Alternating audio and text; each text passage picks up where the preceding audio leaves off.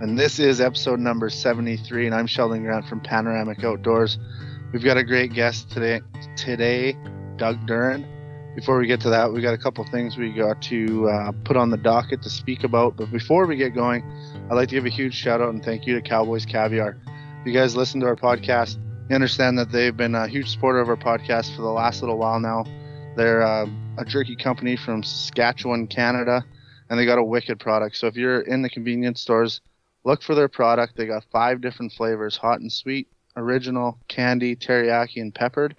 And if you can't find them in your stores, I would highly suggest going on the internet.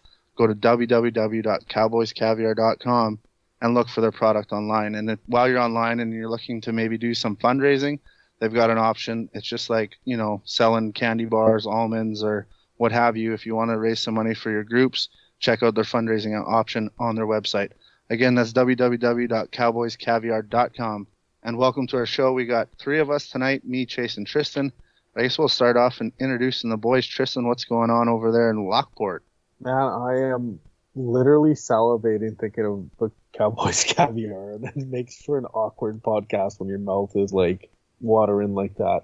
But I'm coming around on the candy there, Sheldon. I just want to let you know that's it Nice. might be pulling up into the front there. Have you guys thought about running the little scheme that I've maybe thought of with the Cowboys Caviar fundraiser and just buying a whole shitload of it for a fundraiser and selling it back to yourself? Just selling it to each other? Yeah. Well, we fundraise a lot of jerky. Might be one way to do it.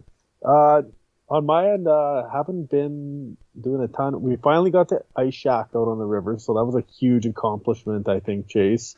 That thing sat dormant for 2 years, basically, once the runners got tore off it. So Big Red's back. He's on the red. She's back in action, man. It was actually Big Red's on the red? Yeah. Yeah. Double red. It was actually a little bit easier than I thought it was going to be to get that sucker out there. So it was a little the build up to it was the stressor for me. So, but I'm glad it's out there now. Yeah, If anybody's wondering who's talking next, that's Chase Drylick coming from St. Andrews. He's the third guy of the podcast. Chase, what's going on over in your side or your neck of the woods, some might say? Hey, man. Well, been enjoying the ice fishing shack there a few days a week with the boys, and just cooking up some wicked diet food. Old COVID's caught up to me here quite a bit, I think. Been put on a few pounds, so been scheming ways to still make awesome food, but not have to put on all the weight kind of thing. So, but yeah. Been spending a lot of time out with the boys out at the ice shack there, and it's the kind of like the first real year that I've been pushing and really putting in a lot of effort to get them out together. So for those of you who don't know me, my oldest is going to be 4 this summer. My youngest is going to be 2 in a couple months here. So kind of at that toddler stage where they're still troublemakers, but trying to teach them some stuff outside and just get them outdoors, and it's a huge learning curve. I think I'm gonna write a bit of a blog post on it, but a couple things that really kind of brought me back to some of my childhood memories of the not so great parts of ice fishing was the first time I had Dax on the big lake. He stepped in one of the holes pretty much halfway through the morning there. And then when the second time we were set up at the shack, I think. Or was the first? It might have been the first time. We're catching quite a few fish, actually. We're catching some saugers. And Decker instantly went from wanting to catch a fish to not wanting to catch a fish. So we got freaked out the one time I brought one up, and he started did an evasive maneuver around me and touched the stove while it was hot. Burnt his hand.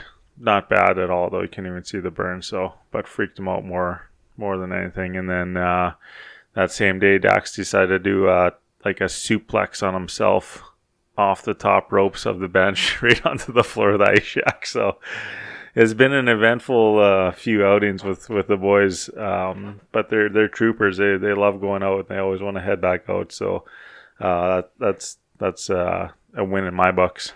Yeah, that's super cool. And especially get the kids out. A couple learning curves for everyone, I guess. And you and Tristan share the shack. So do you ever get to the shack and see that maybe Tristan burnt more wood the night before than you thought, and maybe say his name a few times with a couple F-bombs, or no? It hasn't gotten there yet. We're we're pretty we communicate pretty good on the levels of stuff at the ice shack, and it's not too far of a jaunt. So I got a little bit of wood sitting in the backyard there that I can always toss in the back of the truck to load her back up. But yeah. Speaking of diets, I'm also on one, so this is my second intro drinking water, and things are gonna have to change here quick. But Tristan, you've been out in that shack quite a bit. I noticed you're taking not your little human, but your little puppy, and spending a lot of time out there. How's that going? We've had both Finn and Willie out there, and yeah, it's been great. It's nice. It's not, the fishing isn't something to write home about, but it's a place to go relax, get a change of scenery from the house, and kick back by the wood stove and burn all that wood chase brought down to the shack. So, and the great part is like, I feel like Willie really likes the shack. He was nervous about it at first. So for those who don't know, Willie's my new puppy. If you haven't checked out the blog, I'm writing about him on the blog there. So check that out. I'll try to keep everyone updated on how his training's going and how he's integrating to the home life. But yeah, Willie, like, for the first time he's out there, he's a little nervous, but then he like slept for like 5 hours basically in the shack and just loved it. So that was pretty cool to see. Didn't catch any fish, but we burnt a lot of wood and had a nice relaxing day. Yeah, that's awesome.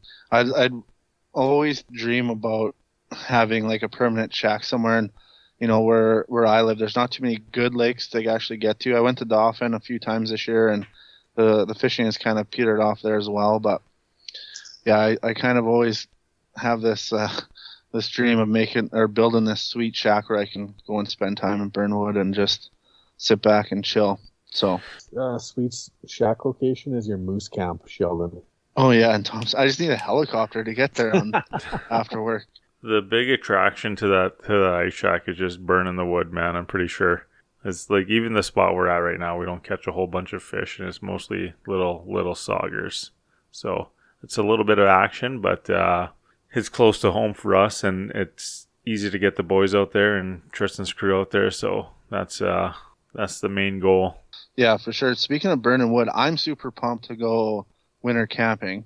We got our tent in place. We finally got our stove. We ended up ordering a G stove.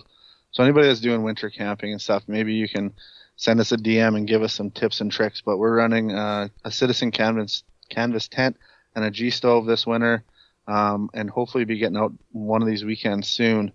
So pretty excited about that. But to tell you guys another story, I got a story for you fellas. I don't think you've heard it yet. But the other day, I was driving to work, and let's just put this time frame as like a Wednesday. And I was going by this one field, and it was probably like 10 or 11 in the morning. I had to drive to Verdun to go check on a crew. So I noticed there's a deer standing in the field. And first of all, in my travels, deer usually aren't standing out in the middle of fields by close to lunchtime. So I kind of got the binoculars on it, and I looked and noticed it had a white butt. So I'm like, oh man, that's a mule deer.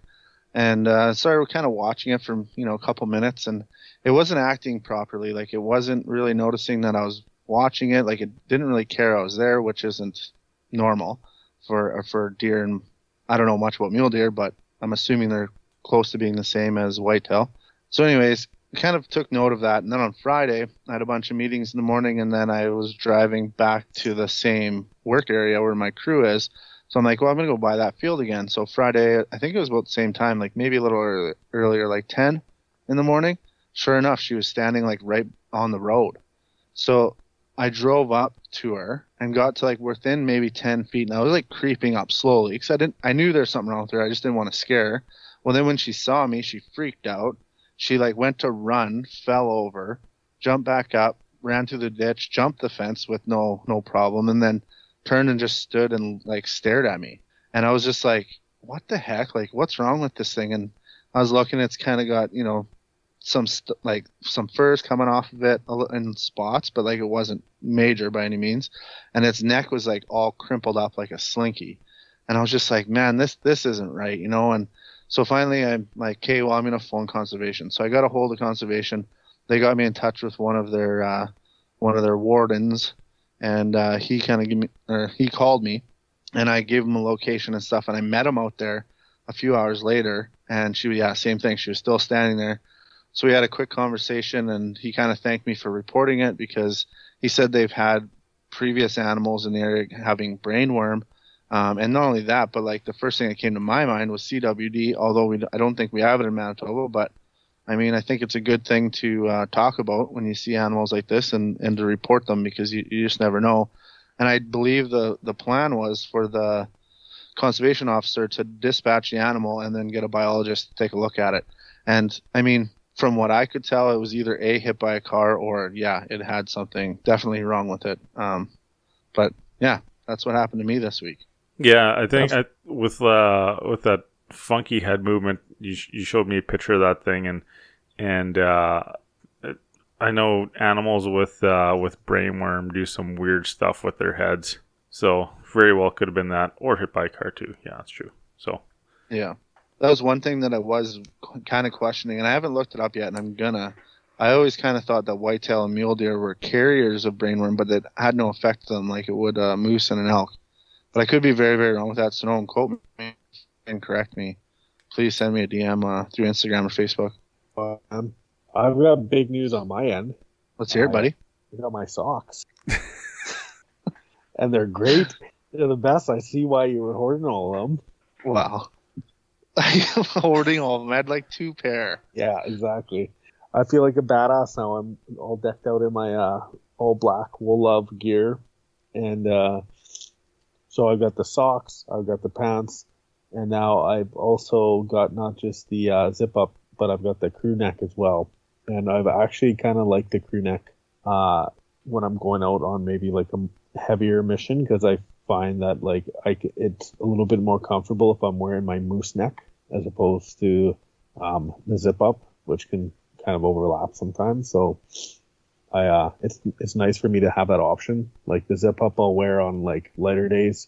If I'm really bundling up, I'll add the crew neck and go from there. So nice. And if anyone's very confused with that, moose neck is like a tube that we sell in our store. So if you're looking for one of them, go to our store. We call them the moose neck. They're like essentially a buff. Well, we can't technically call them a buff. So moose neck, go buy one. They're on sale for $20 plus tax. Yeah. And if you're wanting to get into some Wool Love, and I suggest you do, check them out at wool.love. They've got a great website with sizing and everything on there. So I myself, I'm 6'2", I wear a large, and that does me just fine. And there's actually a lot of length on the sleeve. So ladies or fellas, if you're a little taller, a little longer in the arm, this is the stuff for you. That's me, man. Excellent arm length for me on that Wool Love stuff. There's not many things that stretch out that far. So I'm very happy with that. Yeah, and anybody that's looking for Wool Love, you can use our promo code at checkout. It's Panoramic10. And anybody that's been listening to our podcast previously, we might have said that you can use their bundled up packages plus our promo code. That is not true. We totally lied to you. So if you want to buy an individual piece or a couple pieces, use our promo code. But if you want to get the bundle, they have a bundled up selection, and they have a discount for that. So it's a pretty good deal. The more you buy, the more you save, pretty much. Absolutely. Sheldon, what kind of meals have you been making on your end with the diet that you're on? Like, what's some of your favorite stuff that you put together? Nothing. I hear this. I just want to eat pizza and bread. Garlic bread, man. That's all I crave. Sorry, buddy. I sent you that picture of the steak I had last night. There's a big chunk of garlic bread on the side. Yeah, and was that like homemade or no? Yeah. It looked freaking awesome. For meals for me, I've been just pretty straightforward. Lots of meats and vegetables. I've been doing a lot of like hard-boiled eggs and a lot of different types of salads, and I just like kind of add in chicken and bacon and cheese and stuff. But yeah, other than that, I haven't been. Oh, sliders. Did I tell you about my sliders I made? No. Okay, here we go. So what I did is when I get last year we got sausages made at Obermeyer's in Brandon, and when they had like some like kind of leftover that they just packaged up, and it was like a 1 pound pack. So I had this Italian sausage already mixed in the freezer. So I pulled that out and I did like smash burgers. And there's a video on YouTube that Hunt Fish has. So go and watch that one on YouTube. And Josh McFadden does it, and he makes like these onions and shit. But I didn't do the onions. I just made smash burgers with venison. And then I used like a lettuce for a bun, some pickled asparagus, bacon, cheese, some mayo, a little bit of mayo just because I have to. And yeah, I ate a couple of them and highly suggest. It's a really easy meal. And not only that, when you do the smash burgers, I don't know if you guys done them, but they turn out super juicy. They got a crispy outside and it's super juicy in the middle. So when you're like biting in them with like a nice crisp romaine lettuce, it's just like a total refreshing meal. I loved it. I would eat that like 3 or 4 times a week if I could. Man, I'm gonna have to throw a few of them down too, for sure. So I've been kind of doing like I don't even know what you call it, some modified keto / wannabe carnivore diet, and so I've been like scheming ways to make just like awesome meals still, and I some stuff is just like I'm just done with it at sometimes, but so anyone that goes on a diet, you go through these phases where you're like craving a bunch of stuff, and I thought I had this great idea. I acquired this huge beef tenderloin from Josh actually, and I bought a shitload of bacon so I can like go on this diet and make it like a high fat diet. And so I made some what do you call those things? Filet mignon. Filet mignon. That's it. And I did them up on the pit barrel, and they were something else, buddy. Let me tell you. It wasn't like a hot sear. It was like right around that 300 mark. Put them on there for it was like 15, maybe 20 minutes. Pulled them off. They were just like that beautiful, like rare to medium rare inside. It was unbelievable. And I still have a couple in the fridge upstairs, and I've been eating them for breakfast with eggs because it's like you get your steak, your bacon, and your eggs with breakfast. So that's a win-win. But everyone that's listening to the podcast or has listened before knows that Pit Barrel Cookers are a massive supporter of this podcast, and we're just going to give them a little shout out right now. So we've been running them for probably about 6 months now, and we haven't really found anything that cooks like them. Just a phenomenal cooker, and it's such a simple system to use, holds temperature, cooks evenly, and you can load like 8 racks of ribs in there, chickens. They have all kinds of accessories to accessorize these things and just like use the space that's provided in them. And they're super cool. So if you want to get your hands on one, go to pitbarrelcooker.com. If you're in the United States, I believe they have free shipping across the United States. And if you're in Canada, check out the map on their website and you'll find a list of suppliers in Canada, across Canada. So check them out.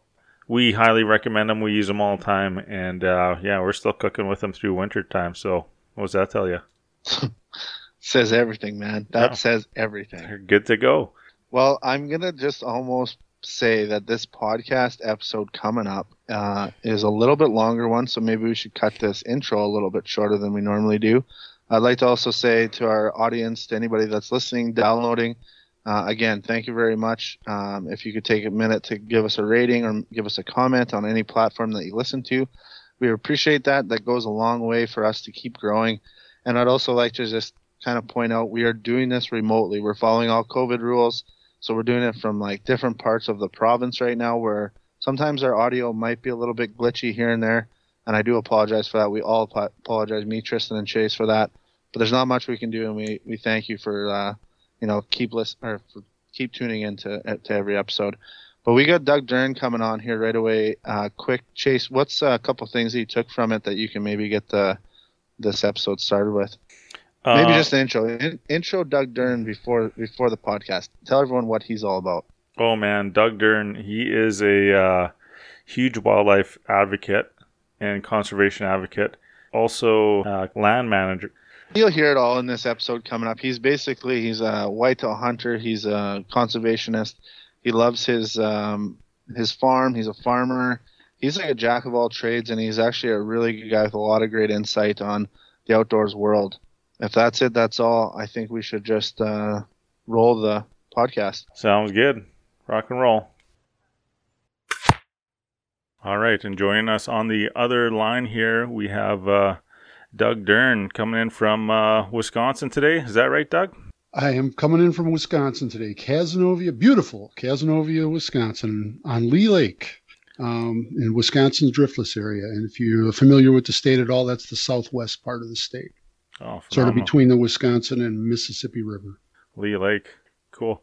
And how's things shaking down there for you right now? You got a deer season open, or are you guys just wrapping up late season, or? Well, we have a late season archery hunt going on. But for the most part, our hunts are wrapped up. Most of the deer hunting here, season starts September 15th. And, and at least in this part of the country, that first week in November is the rut. And then our gun season, where you can shoot bucks, is the third week in November, the week of Thanksgiving. And then during the month of December is all kind of jumbled up. And we have some antlerless hunts, and then bow season opens again after what we call a holiday hunt for here with guns. So there won't be a heck of a lot of deer killed now, in the rest of the month. But most of our seasons are wrapped up. Now it's time for rabbits and landowners. The squirrel season is actually closed, but landowners can hunt squirrels year round. So, we do a little bit of that. And in a few days here, I'm going on a rabbit hunt with beagles. So, kind of going into that small game stuff and then thinking about turkeys already. Awesome. Right on. Yeah. It sounds like a pretty good transition. Before we get too far into things here, we're going to dive into our 5 burning questions, as we call them, and just gives the audience a bit of a chance to get to know you a little bit better here. So here we go. If you had one last concert to go to, and now Doug, I know from some of the work you do at Meat Eater there, you're a big music dude. And what would be the last concert that you'd want to go see? Living or dead? Both, either or. Obviously, it'd have to be alive, but does the act have to be alive? You can pick either or. Oh, well, Lou Reed once said, it's not that I don't want to play your favorites. It's just that there's so many favorites to choose from. And I'd have to go with the Grateful Dead, with Garcia alive, and really the original lineup would be a blast. But I saw a lot of Dead shows in my well-spent youth, so that would probably be the choice. But there's a lot of them. I'd love to see Guy Clark again. Oh man, yeah, John Prine. I'd love to see John Prine again. I saw him last year, not long before he died. I love going to shows, and live music is good stuff. So that's a high marks for asking that question, man. Yeah, there's always good energy at those live music events. Second question. Your last meal, what's going to be on the plate, and what are you going to wash that down with? Wow.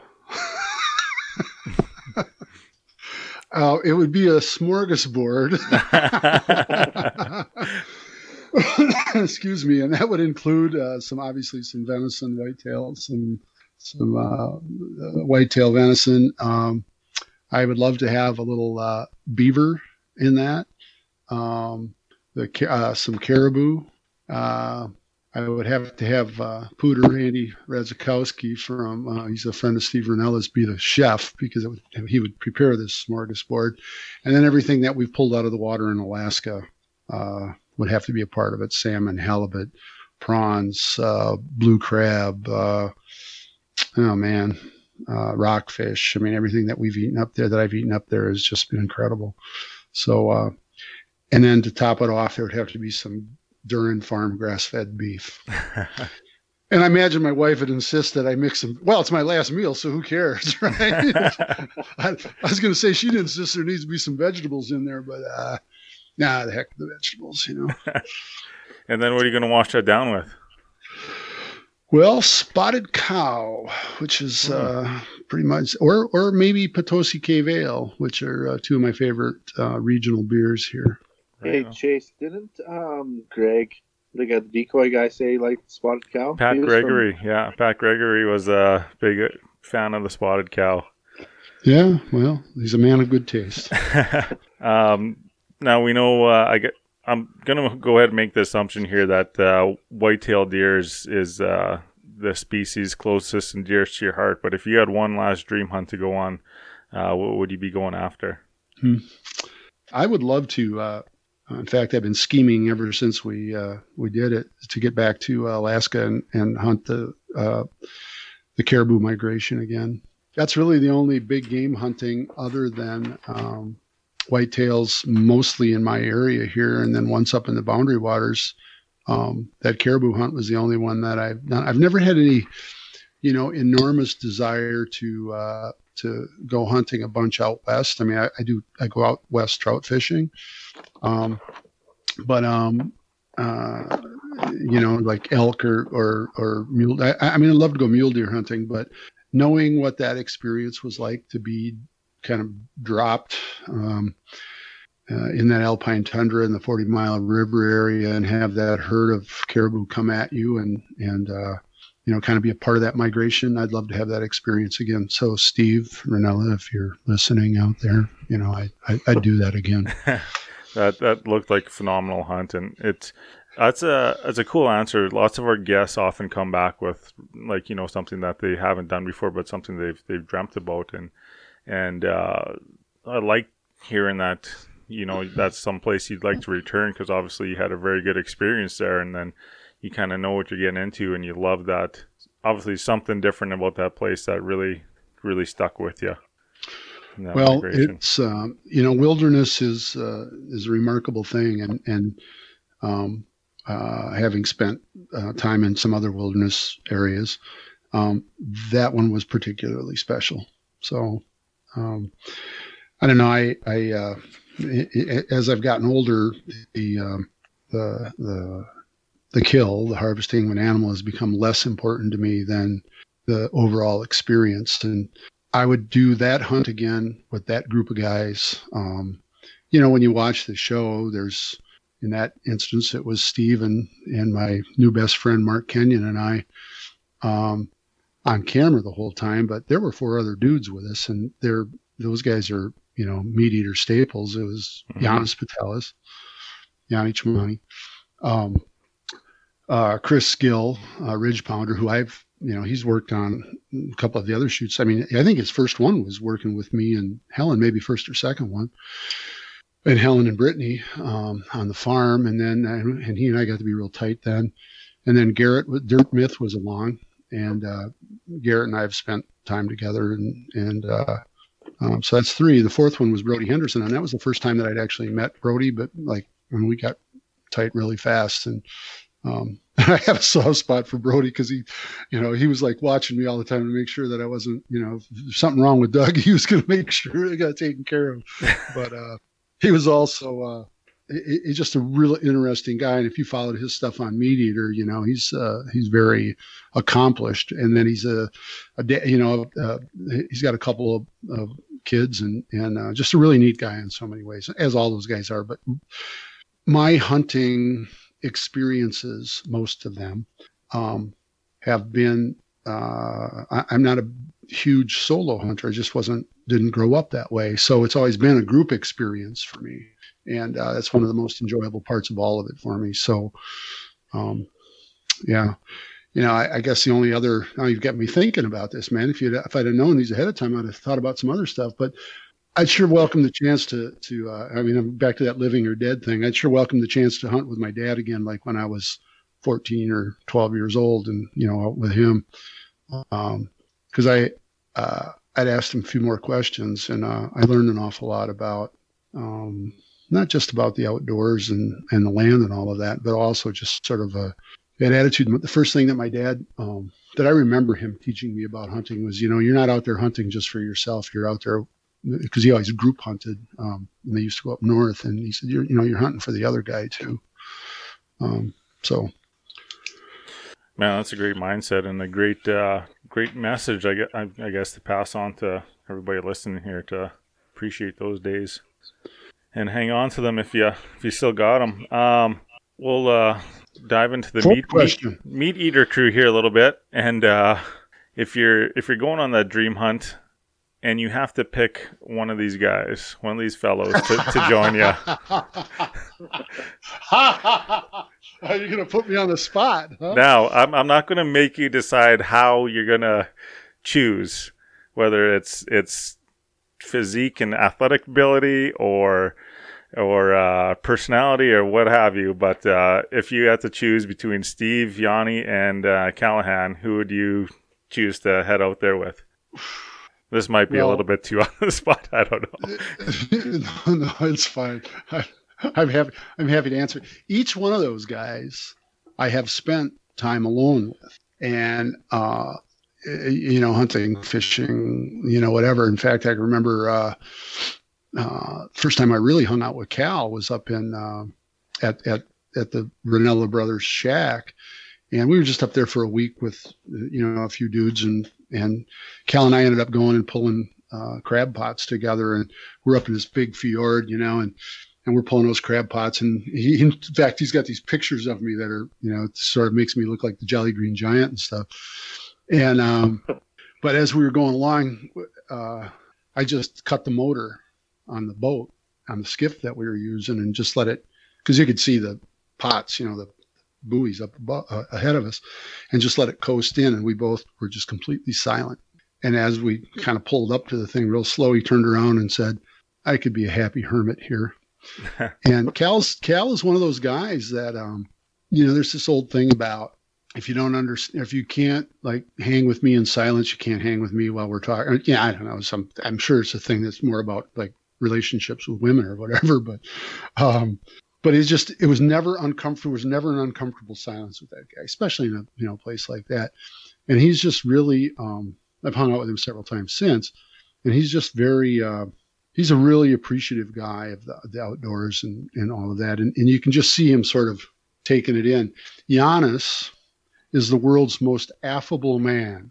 He is the nicest person you will ever meet. And it's not bullshit. There's nothing fake about it or anything. He is just the world's most affable man. He's just so likable and so, and he's also interested and interesting. He's got that cool voice too that goes up when he talks like that. And Ranella, well, Steve's a pain in the ass. I mean, I don't know what else to tell you about him, but he is my favorite pain in the ass. I would ask you to give me 3 hunts, and I would go with each one of them separately. Good answer. And my last question for you here is actually a 2-parter, and the first part is, what's your favorite piece of hunting gear? My favorite piece of hunting gear, besides a firearm? Wow, that's the second part of the question. What's your favorite firearm? I see. I really have come to love having good optics, a good pair of binoculars.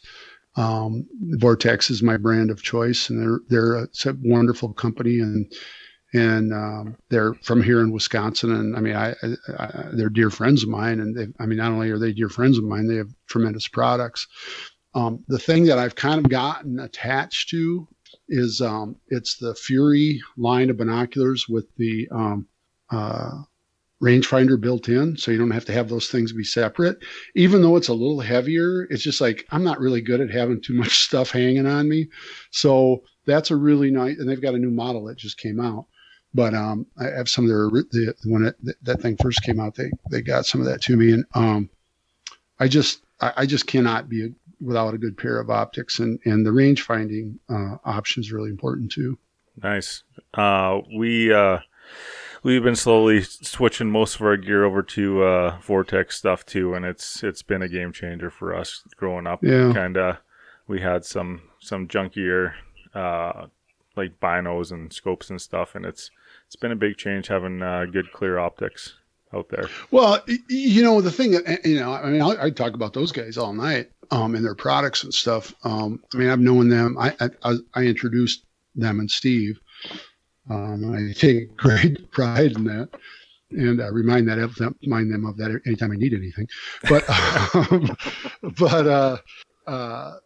having watched that company grow from, I mean, really from the beginning to what it is now. I mean, it's a juggernaut now, right? They pay attention to what folks are, talking about, but people that I've talked to in the industry who like rep products and stuff, they're always like, for this level of this company or that cost price point, the lower one of Vortex is about the same. And so you can just do so well with their products.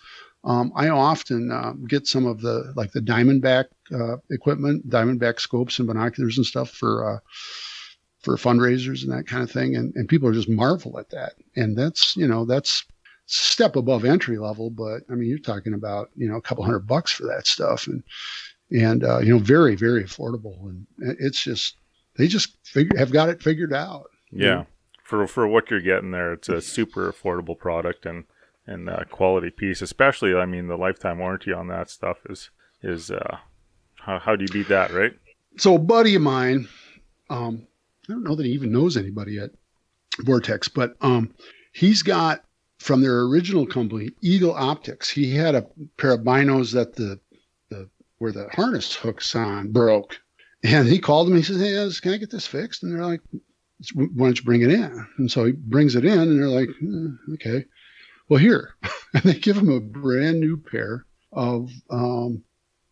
I don't remember which one it was, but it was, higher value than the ones that he had. And I was just like, that's under lifetime warranty too, the Eagle Optics, from way back when. And they're like, yeah. So I've been really impressed with them, and I can't, I obviously they've been good to me. They've been good to Meat Eater and Steve and everything, but it's a hell of a lot easier to speak that way about a company when, their products are so good. And that really is the thing. And I remember saying to one of my contacts there, God, it'd be really nice to have can't you do the thing where it's just like the rangefinder's built right in? They're like, oh yeah, man, we're going to have that in a year. So, and sure, a year later they had it. And I mean, it wasn't because on my suggestion, but apparently wasn't the first one who thought of that, but, I mean, the point is that they don't rest on their laurels, right? I mean, they're kind of keeping up and all that. So it's pretty interesting. Yeah, certainly got to evolve with that industry.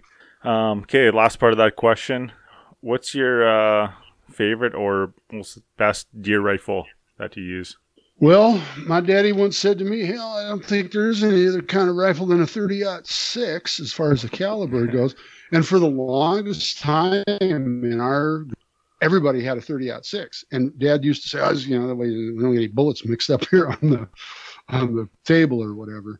But and I've got an old Remington 760 pump that I've had for a long time, and I've got an old 30-06, and I've got an old Enfield World War II Sporterized. This thing is like carrying a small village around with you. It's so heavy, but it is a really good shooting gun. But a few years ago, I had the opportunity to get a rifle before we went on that Alaska trip, and Giannis, was telling me to go to the company that they were working with at the time and, check one out. And I was like, well, I want a 300 Win Mag. He calls me up. He goes, Doug, what do you want a 300 Win Mag for? And I'm like, I don't know, because I don't have one. Everything's a 30. He says, yeah, you want something you can shoot? Think about that 6.5 Creedmoor. And that's what I got in a lightweight hunter for backpacking. And that's kind of become my daughter killed her first deer with it because it's it's a lighter rifle. It's a flat shooting son of a gun, and I know everybody. It's also the caliber du jour these days. But man, I like I like everything about that caliber. It's got plenty of wallop. I mean, I've killed deer with it. I shot that caribou with it. Of course, caribou was only 75 yards away, so here I got a rifle I can shoot 800 yards with, and it was right on top of us when I killed it. But. Well, it's hard to dispute anything besides performance and dependability, right, and accuracy. So yeah, it is what it is. So obviously, I'm assuming there's going to be a lot of people listening here that kind of have a pretty good idea of who you are, and I mean, many outdoors folks follow the meat eater stuff, and you're a significant you have a significant role in lots of meat eaters content and lots of their some of their shows and stuff that they do. But how did you kind of get started in becoming a conservationist in the outdoors and this land management stuff? Where did that all start for you? Well, I was born to it. So where I'm sitting right now here in Cazenovia, Wisconsin, is about less than a half a mile from the house that I grew up in. And then our farm is 2 miles out of town. The farm has been in my family for we're on our 118th year now. And, my great grandfather was a lumberman. He had a sawmill and they did logging, and I never knew him. And he also had a railroad. And then my grandfather, World War I vet, bought that farm from my great grandfather. And then my folks bought it from them. So I kind of grew up with it. I grew up around the idea of the lumber industry. You didn't really kind of understand it. I mean, what the hell, you're just a kid, right? And our farm was our farm was a dairy farm when I was a kid, and it was carved out of 400 acres. And even now, 240 acres of it is still woods. So 60 acres of pasture, 100 acres of tillable land, and we're in the driftless area, which is real hilly. Anything that was too steep just got left in woods. But then we've got some chunks of timber that when my great grandpa bought it, there had been a straight line wind. I found all this out, and so there's a big flat area, this ridge that didn't get cleared and put fields in it. And so, I heard those stories from when I was a kid. So you grew up around something that was pretty well managed. You just kind of, and you were taught about it, not like intentionally, right? I mean, it wasn't like, okay, and today's lesson is going to be timber stand improvement, I never heard that term until, 20 years ago or 25 years ago. But so that's kind of how I got started in it. We worked on the farm. We lived in town and worked on the farm, picking rock. I mean, why do you pick rock? Well, because it's the best thing to do for the fields, right? How come we're keeping the cattle out of there? Well, so they're not down in the creeks all the time. Why are we building fence? That kind of thing. So it was just sort of became second nature. People will walk through the woods or walk through the farm with me, and I'll just start talking about this brush and, everything from, multiflora rose to service berries to viburnums and, just the various dogwoods and the various plants that we have. And then about the various trees. Well, how'd you learn all this stuff? It wasn't like I didn't have a dendrology class to learn the trees. I had a grandfather and a father, who expected you to know what that stuff was.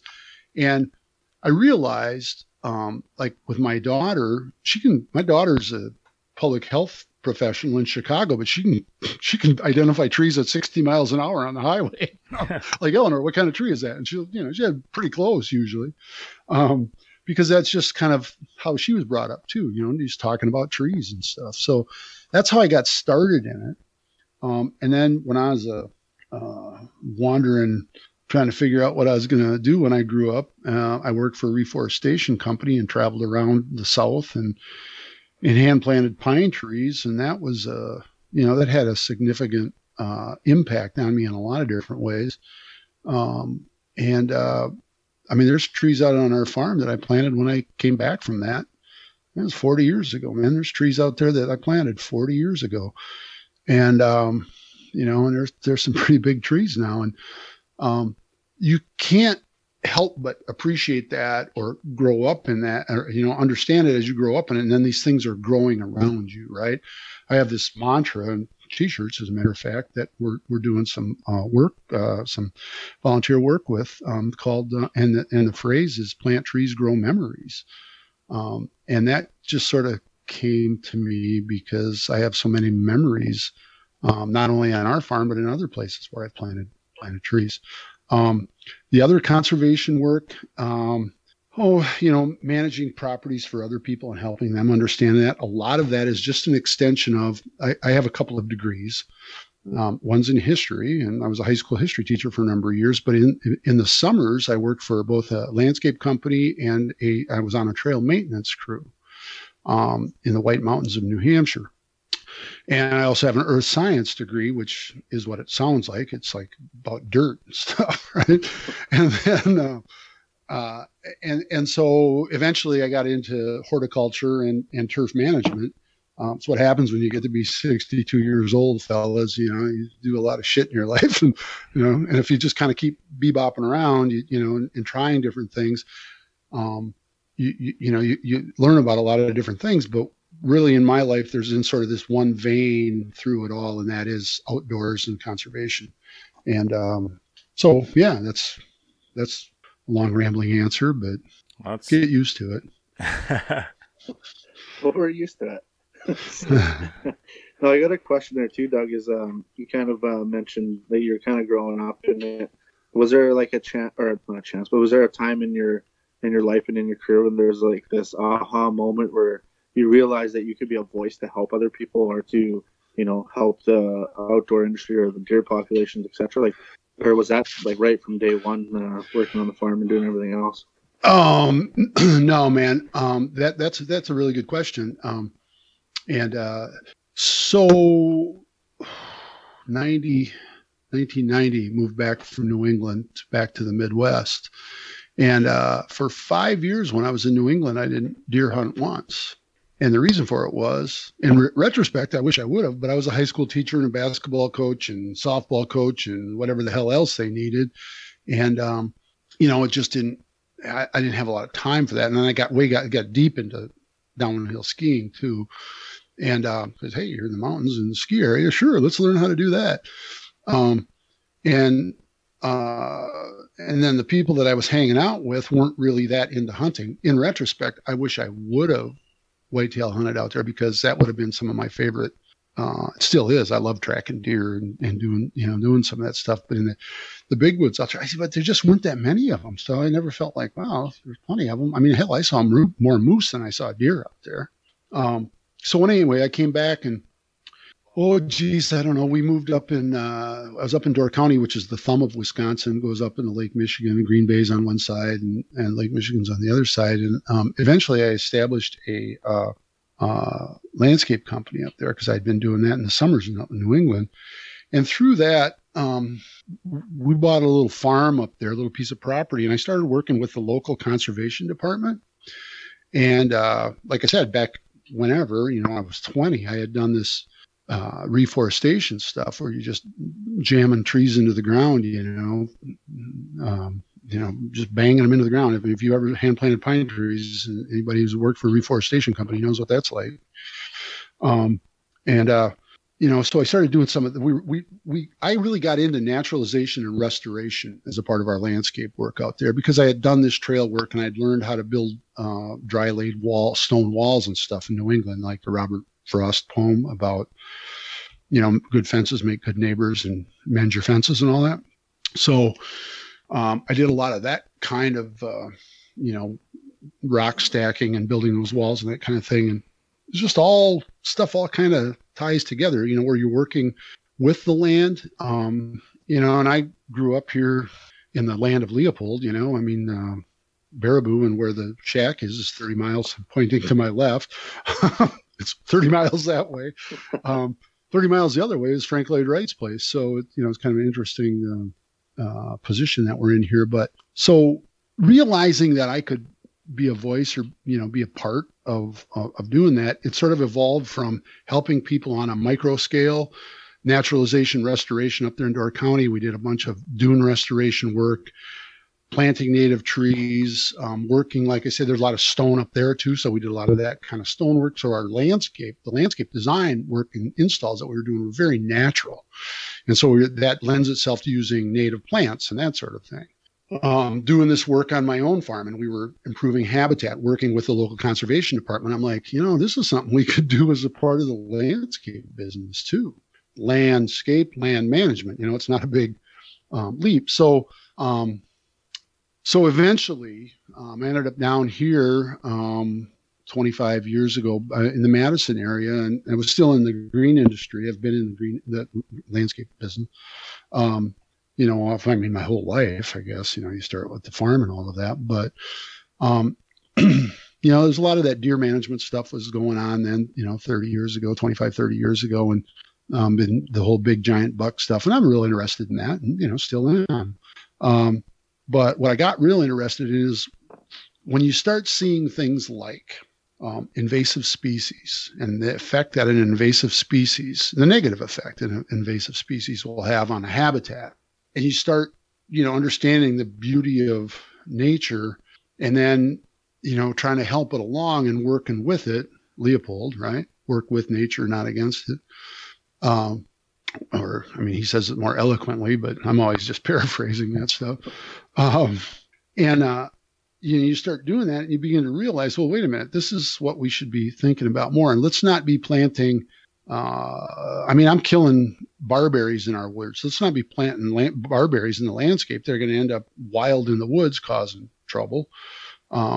Or honeysuckles or, any of that stuff. I realized that some of what we were planting or that was typically planted in landscapes ends up being a problem in our natural environment. So, stop that, just because it's cool somewhere else doesn't mean it's cool here because, so I didn't really have it was really an evolution. It wasn't like, yes, this is the business that I want to get into. It was sort of a slow evolution. And even now my business continues to evolve, doing more consulting now. I have a consult tomorrow with a guy in West Virginia. Hey, Scott. And I've never seen his property, but, through the wonders of Onyx maps and those sort of things, I can take a look at a property, and I'm not necessarily saying, here's what you got to do, or here's what you should do on your property, right? I think it's much more about helping people sort of realize a philosophy or an attitude, and then helping them become conservationists in their own place, learning about your own place and what might be and who you can work with there to help you with that. So I've become a conservation philosopher more than anything else now, I guess. So yeah, that's super cool because Nick, we were talking, Chase and I, before you were even coming on and getting you on, and what we really wanted to talk about. And I think there's a big, let's just say in the last generation, there's a big loss in just talking about land management. And there's so many people right now that can just basically get up and for instance in Manitoba here, can go get hunter safety and go get licensed for a firearm, and they can go hunting without even knowing what they're stepping on, where they're going, and even how to respect other people's land. And not only that, but public lands, right? So getting you on was super cool for us, and it's a great voice to have, especially in a totally different region than what we're familiar with. So it gives a different perspective. But yeah, the one, I can't remember what the saying is, and it was on that video on YouTube with Vortex that you did, and it was I can't remember the first part of it, but the last part is it's our turn. Oh, well, I can help you with that, man. It's in fact, I can show you a t-shirt and stuff like that. It's not ours, it's just our turn. And that really is, when you were asking me about the aha moment, now this is one I maybe should have mentioned. We were doing some work in our woods, laying it out about 15 years ago. Oh man, maybe not 15 years ago, but and like I was telling you, there's part of our woods is big flat, ridge top, and there's most of those ridge tops are cleared in their cornfields now around here, right? And then the side hills where the woods is. Well, this is this big, beautiful red and white oak, 125 years old. These were saplings when my great grandfather bought the place. These trees were, giants when we started cutting them. Well, interestingly, so my dad, who died just 4 years ago, and he was 92 when he died, he grew up with those trees, right? And as they got bigger and stuff was managed that land, those trees were, whatever management was at that time, they were practicing as good a management as you could. Maybe there wasn't as big understanding, but just intuitively, those guys did a hell of a job. I mean, they just really did. I mean, I just marvel sometimes at what my great grandfather and grandfather and father, I mean, and my grandmothers and mother and all that too were a part of it. But, for the most part, those were the dudes who were doing the work. But how they had done that. And I'm walking out of the woods with one of our Department of Natural Resources foresters, who's become a very good friend of mine, actually.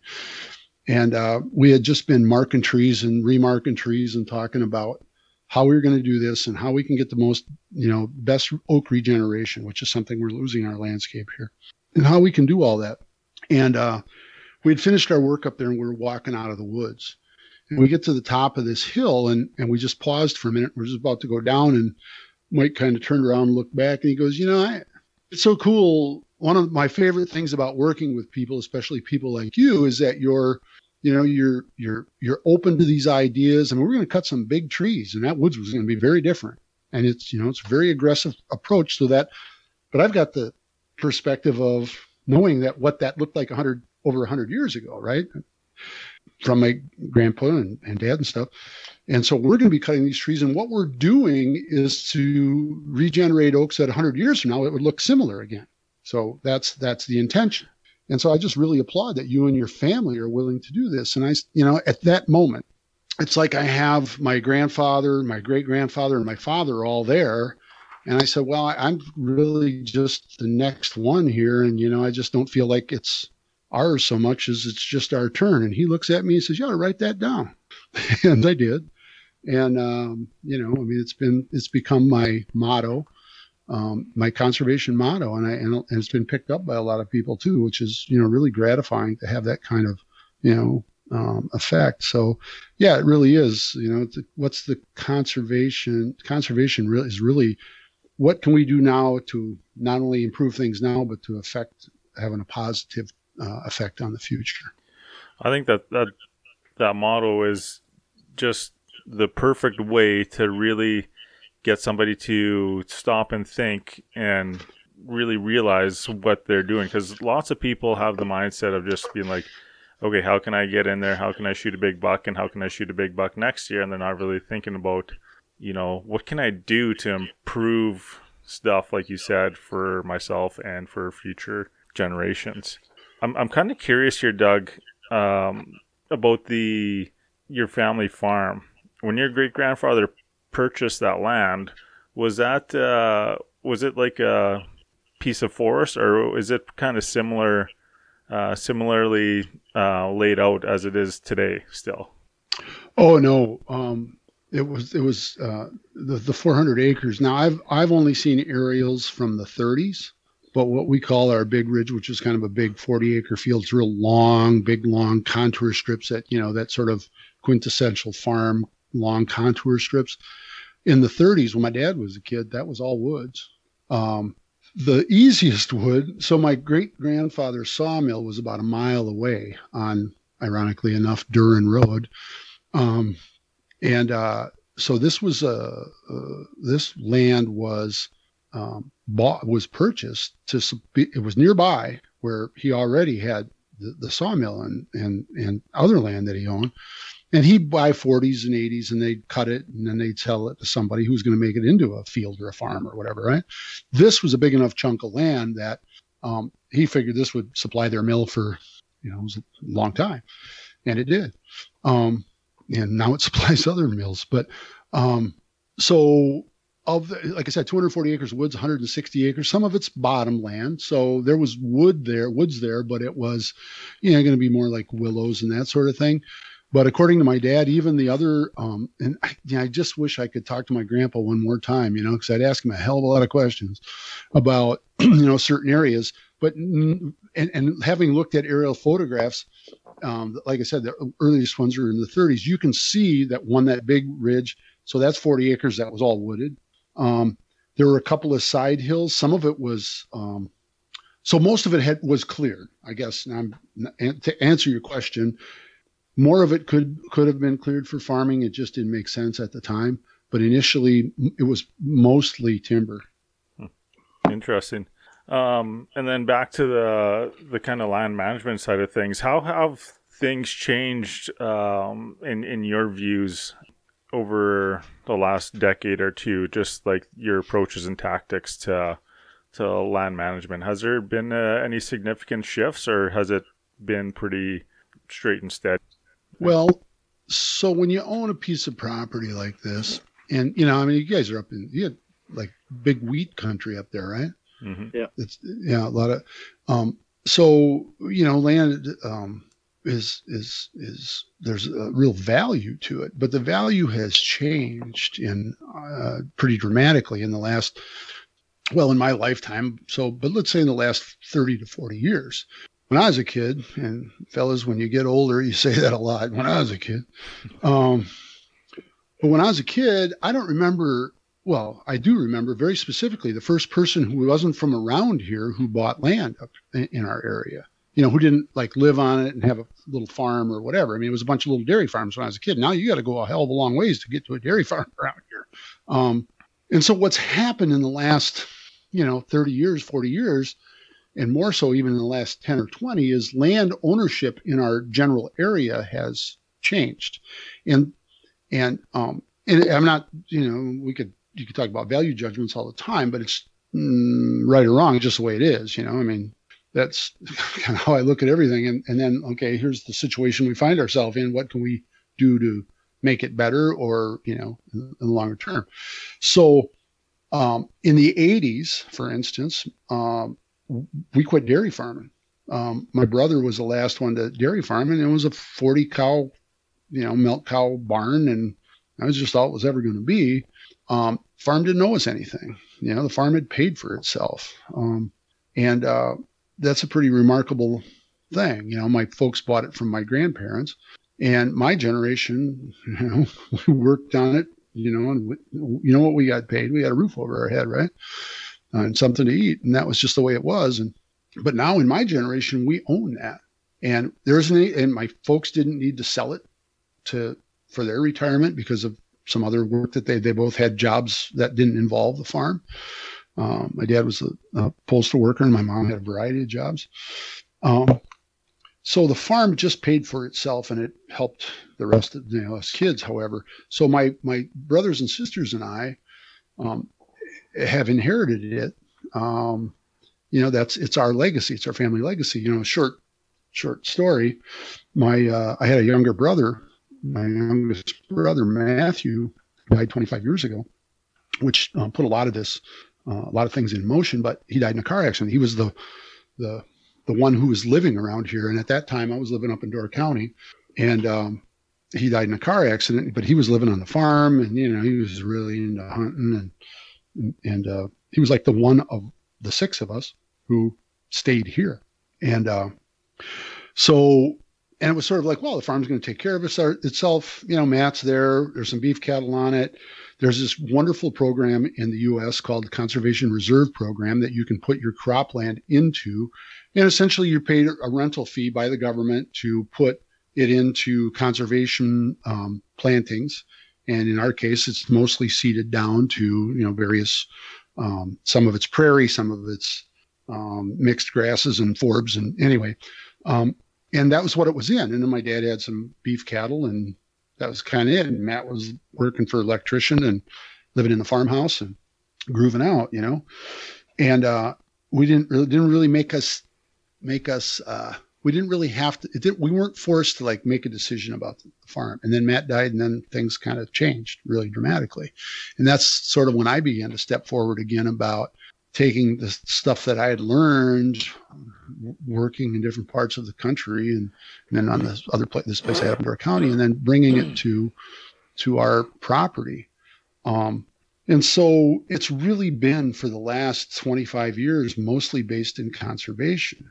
And the thing is, 40 years ago when I was 20 years old or 22 years old, I could have bought the farm and farmed it and reasonably paid for it, that you could do farm work, and you could pay for a piece of property like that. Maybe not the big woods or anything, because the productivity isn't quite there, but that could all have been worked out. And my brother and I had actually talked about it a bunch, my older brother.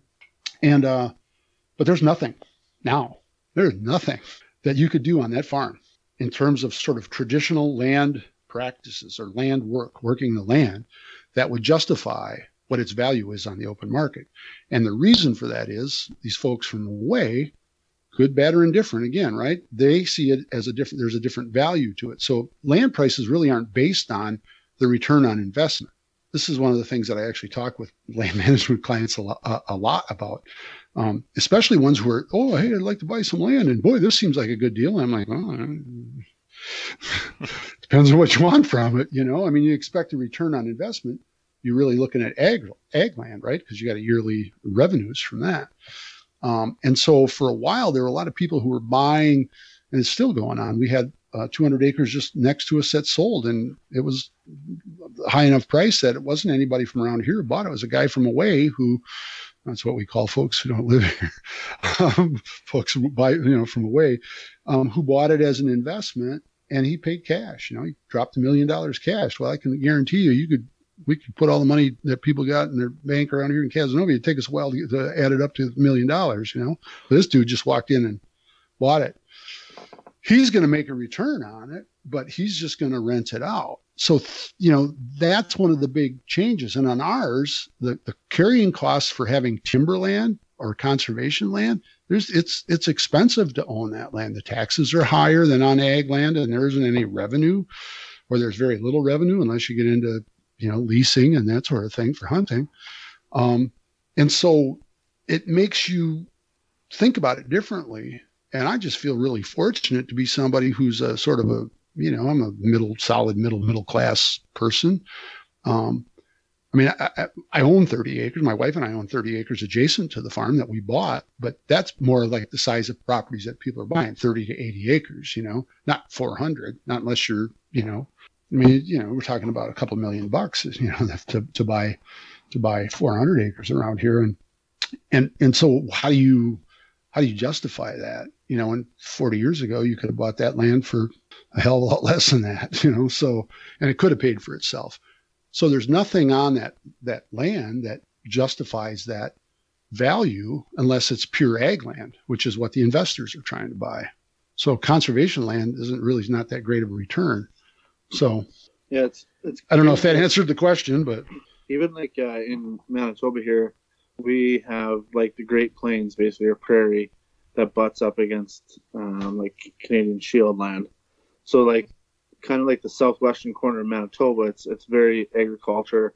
There's lots of bush and sloughs and ponds and stuff like that. But the thing where the catch-22 thing is that anybody that owns like pasture land or bushland, and the next farmer beside you might want to be expanding, he'll pay good money for that bushland just to bulldoze it and create agriculture.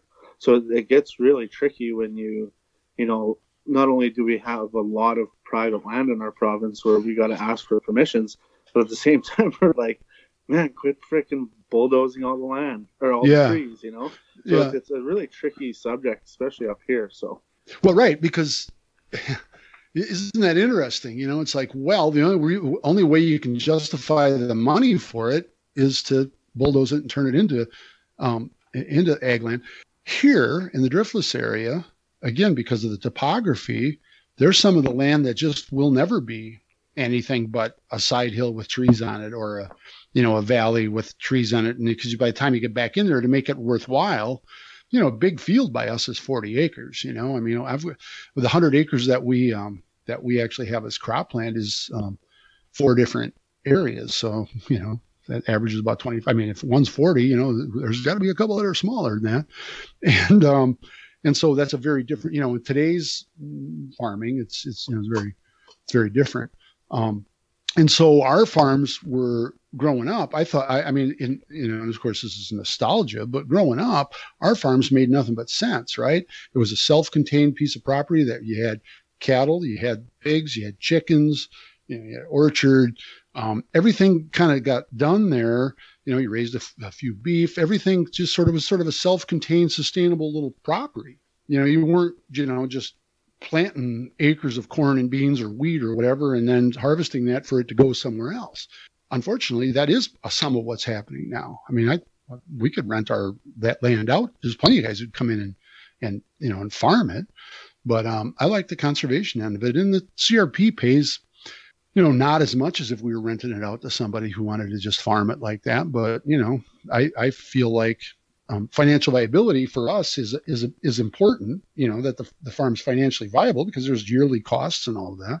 But because of the situation that we're in, we don't have to maximize the profits. And as long as we don't kind of go down that rabbit hole too far, we'll never have to do that, right?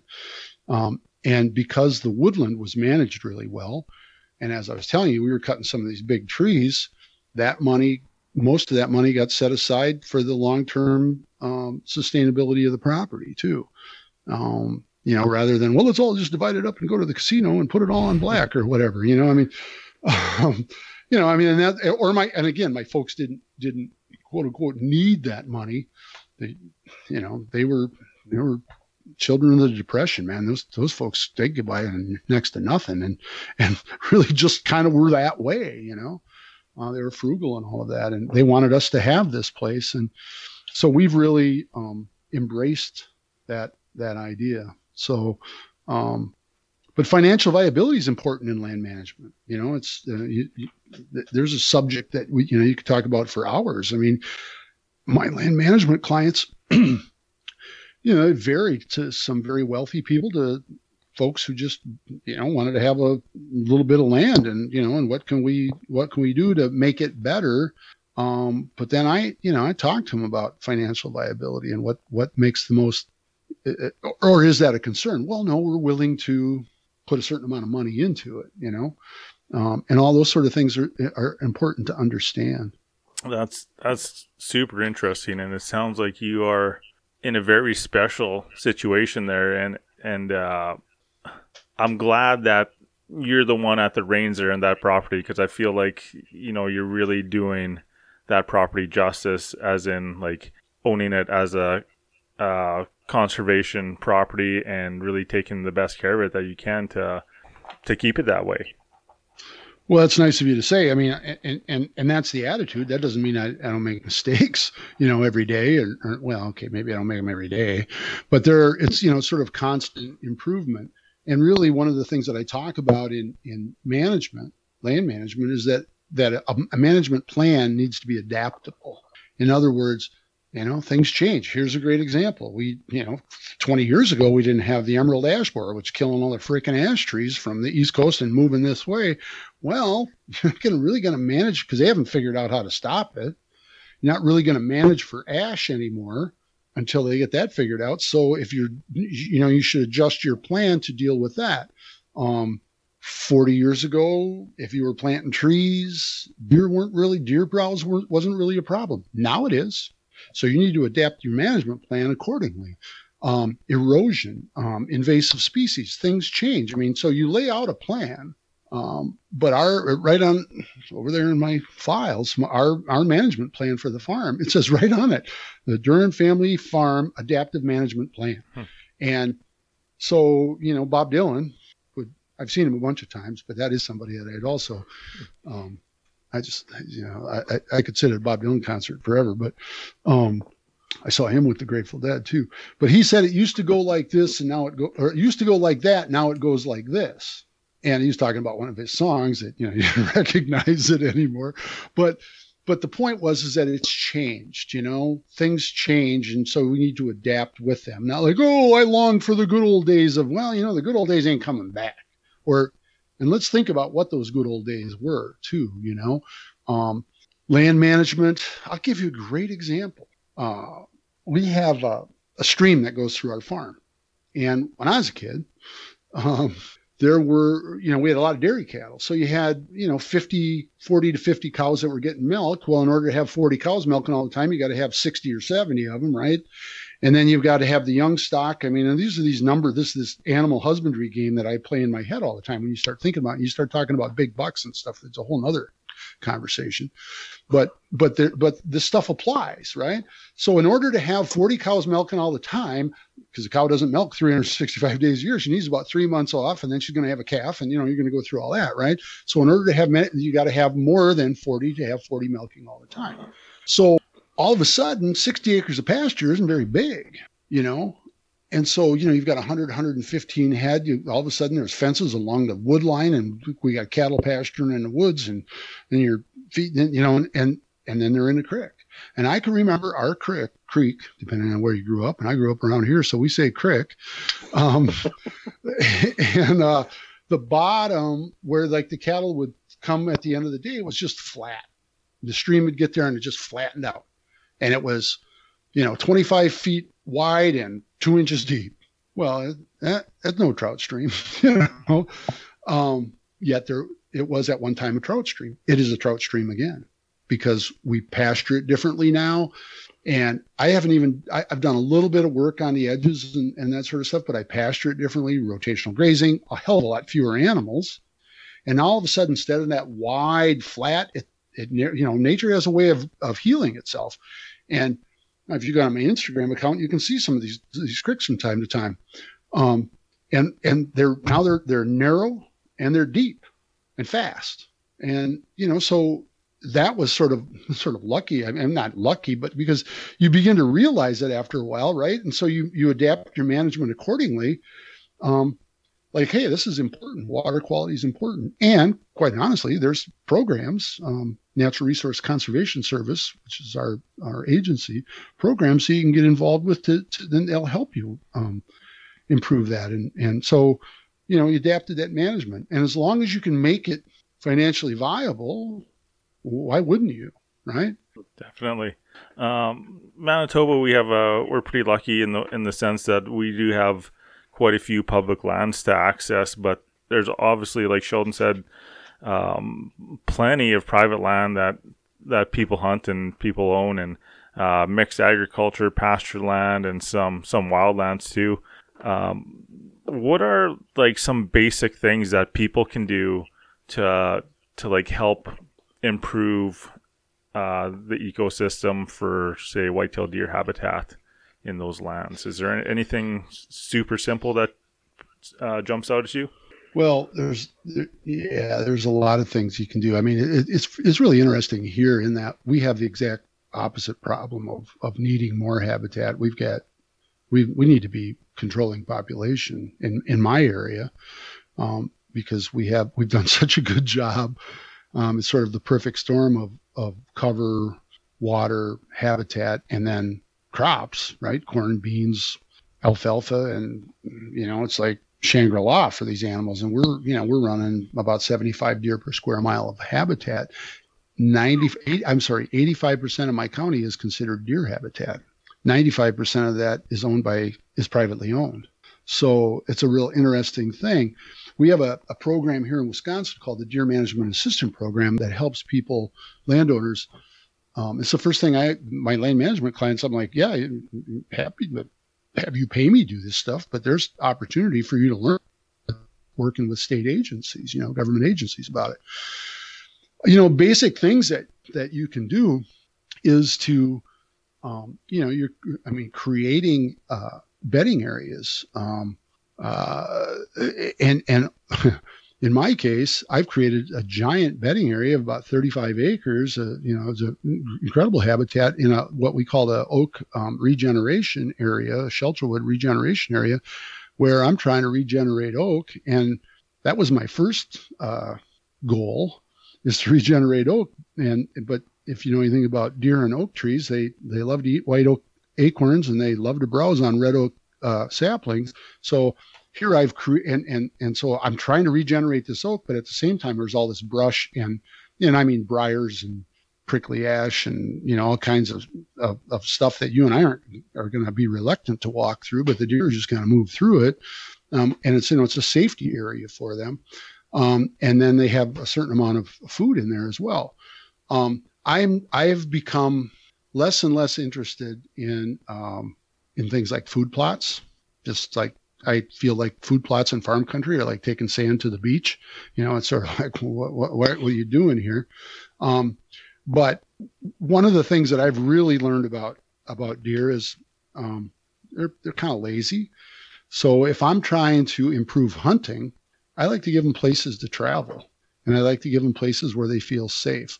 We used to have on the farm a an area that we didn't go into. We call it sanctuary, right? And we just didn't. That was just where we just didn't enter that area, and then deer could go in there and kind of chill out. And that was kind of a what we did there was. I'm not a big fan of hinge cutting because it's not that great of a forestry practice, but it sure as hell is an effective, habitat, a bedding area practice. But I think creating a place on your property where deer are left alone is a good thing that you can do. Now, when I say I don't do food plots, that doesn't mean I don't seed my roads and trails down, and I use a clover and fescue mix, and there might be a little alfalfa in there and that kind of thing. But interestingly, also white-tailed deer get used to human presence, and if you're active on your property, enjoy your property, and they kind of get used to your presence. I mean, they're used to farm equipment, they're used to my ATV, they're used to. I mean, I can walk into the woods and see deer run away. I can drive by them. The same deer will lay there and let me go by them because they haven't been threatened by that. One of the things I'm really interested in lately that's really good wildlife habitat, though, is this thing called feathering, edge feathering. So, and some of my friends at Pheasants Forever and folks who used to be with Pheasants Forever really have been talking with me a lot about this. So, on the edge of, say, a tree line, between properties or between fields. So you've got a fence line there. And rather than, and I'm sure you guys see this up there too, right? You get this real hard, straight edge from the edge of the woods or the edge of a tree line, and it just drops straight down. So the idea is rather than it being sort of an L, it's more of a 90, it's more of a triangle. So in feathering, you're creating a wider fence row. When I was a kid, we used to have wider fence rows because you just didn't have any need to just clear everything out around. But one of my wildlife ecologist friends was hunting with me recently, and she was pointing out that that one fence row up there, it's got a lot of big trees in it. Great place for raptors, and it's a great predator corridor, but it's not that great of a travel corridor for other wildlife. And so, she really convinced me that here's something that I need to be, looking at in this edge feathering. So you're giving a, connecting corridor. That's one of the things. I like planting trees. And I say that, I mean, I planted thousands and thousands of trees in my life. And I think tree planting is one of those things that can really, it doesn't do it quickly, but you'd be amazed at how quickly a white pine, 2-year-old white pine seedling will become a 6-foot tree that is perfectly acceptable habitat, safety area, bedding area, thermal area, a connector, that kind of thing for on properties. I just did this some work on the back 40 with Mark Kenyon, and that's one of the things that we did was planted trees, and we planted these little pockets of trees around the property. And yeah, they're not going to do much for them this year or next year, but 3 to 5 years from now, you bet. And I'll tell you what, fellas, as you get older, 3 to 5 years goes by real quick. So plant trees. Yeah, that's a good thing you said about planting trees. I planted trees actually when I was 18 or 19. I think it might have been 20. I was up in BC and I planted trees for a summer for reforestation up there. And then when just so happened my dad he bought some land. And so right when I got back from tree planting, he wanted to plant 320 trees, and he wanted to do these windrows. And I was just like, well, what's the point of these? Like, I understood the point of windrows is like obviously for erosion, etc. Yeah. Well, no, he's like, it works great for deer too. And I never really understood what he was talking about until the last 4 or 5 years. And I started kind of really getting into checking these windrows out that are on his property that were pre-existing. I must add, they were there for the last 30 years. But when you go down those windrows in the middle of rut, the whole windrow is just marked up. You know what I mean? Scrapes, rubs, everything else. There's beds in there, and you would never think it because it's a 2 feet wide row of trees through the middle of the field. But the deer actually do, in our area anyways, they do actually attract to that. So in my mind, any tree is a good tree for deer habitat. Well, and browse is important. They browse on white pine, but they'll also, it depends on how many, deer you have around. Any kind of the lower shrubs, that all that stuff makes a difference because they'll browse on that. Another thing that we've done on our property, and it was for all wildlife, and that's how I kind of look at it. I'm not going to do much that's specifically for deer. It's more of a wildlife habitat versus deer habitat. In our CRP, our conservation, so our fields we don't harvest anything off of them anymore. It's in a program for 10 years, and 3 years from now it'll come out of the program. But and in the contour strips, I have strips of tall grass prairie in there. So there'll be big blue stem, little blue stem, Indian grass, prairie drop seed, and then there's a bunch of forbs and that kind of stuff in there. And that is, that stuff, a couple of years, it's there, right? And it's incredible. I'll tell you a quick story. We have this late season doe hunt, antlerless only hunt. And a couple of years ago, I was up and I'm walking along. I thought, well, I'll go up here and kill a deer up here in the CRP field, and it'd be easier to come and get her and stuff. And so I'm up there and I'm just like walking slowly along the edge of this long prairie strip. And, it's December, so it's already been knocked down quite a bit. But so I thought I could see pretty much everything that was going on in there. And I got, it's probably 600 yards around there. I got about 400 yards over, and I hadn't seen a deer yet. But then all of a sudden, out of the edge of the woods, I see a coyote. And the coyote's considering me, and I'm considering him. And then I saw some deer moving because he had, I don't know if he was chasing them so much as he was disturbing them. And I see these deer moving and coming up through these strips. And so I anticipated where they were going to go and got ready. And this doe stepped out and I shot her. But when I shot, she goes down, but all where I'd already walked.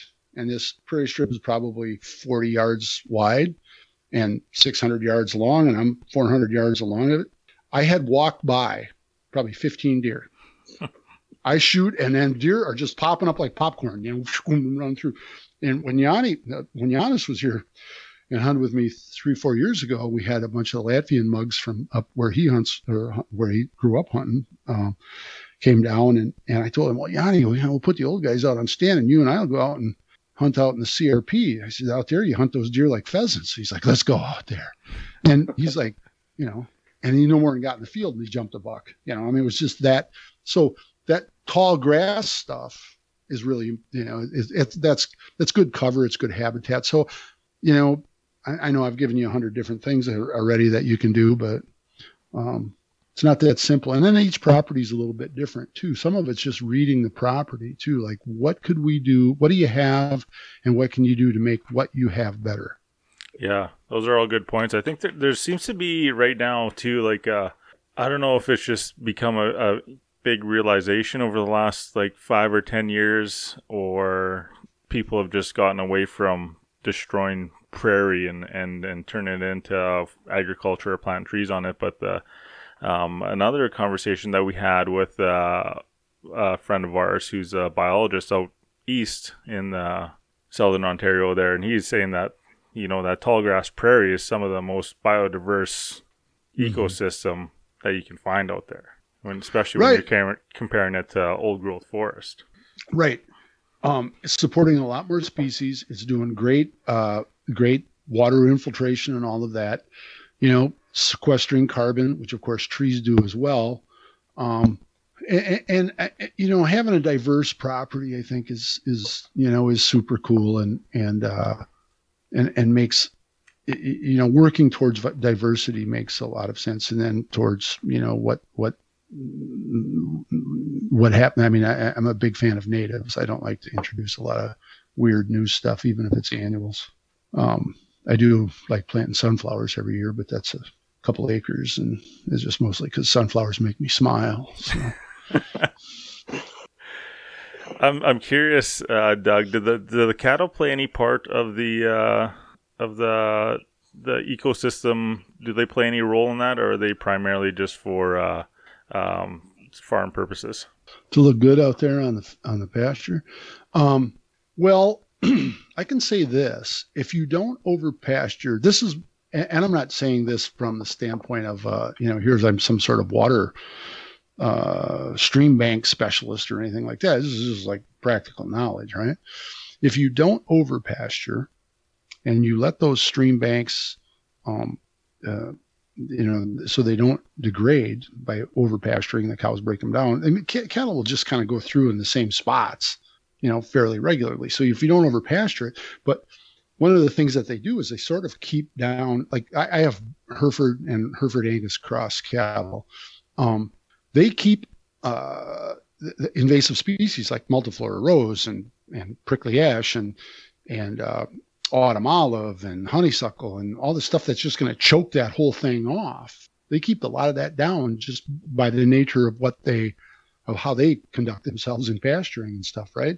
And if you work with them a little bit. So yeah, no, they're part of it. And I really would like to get to a point where I'm better at it.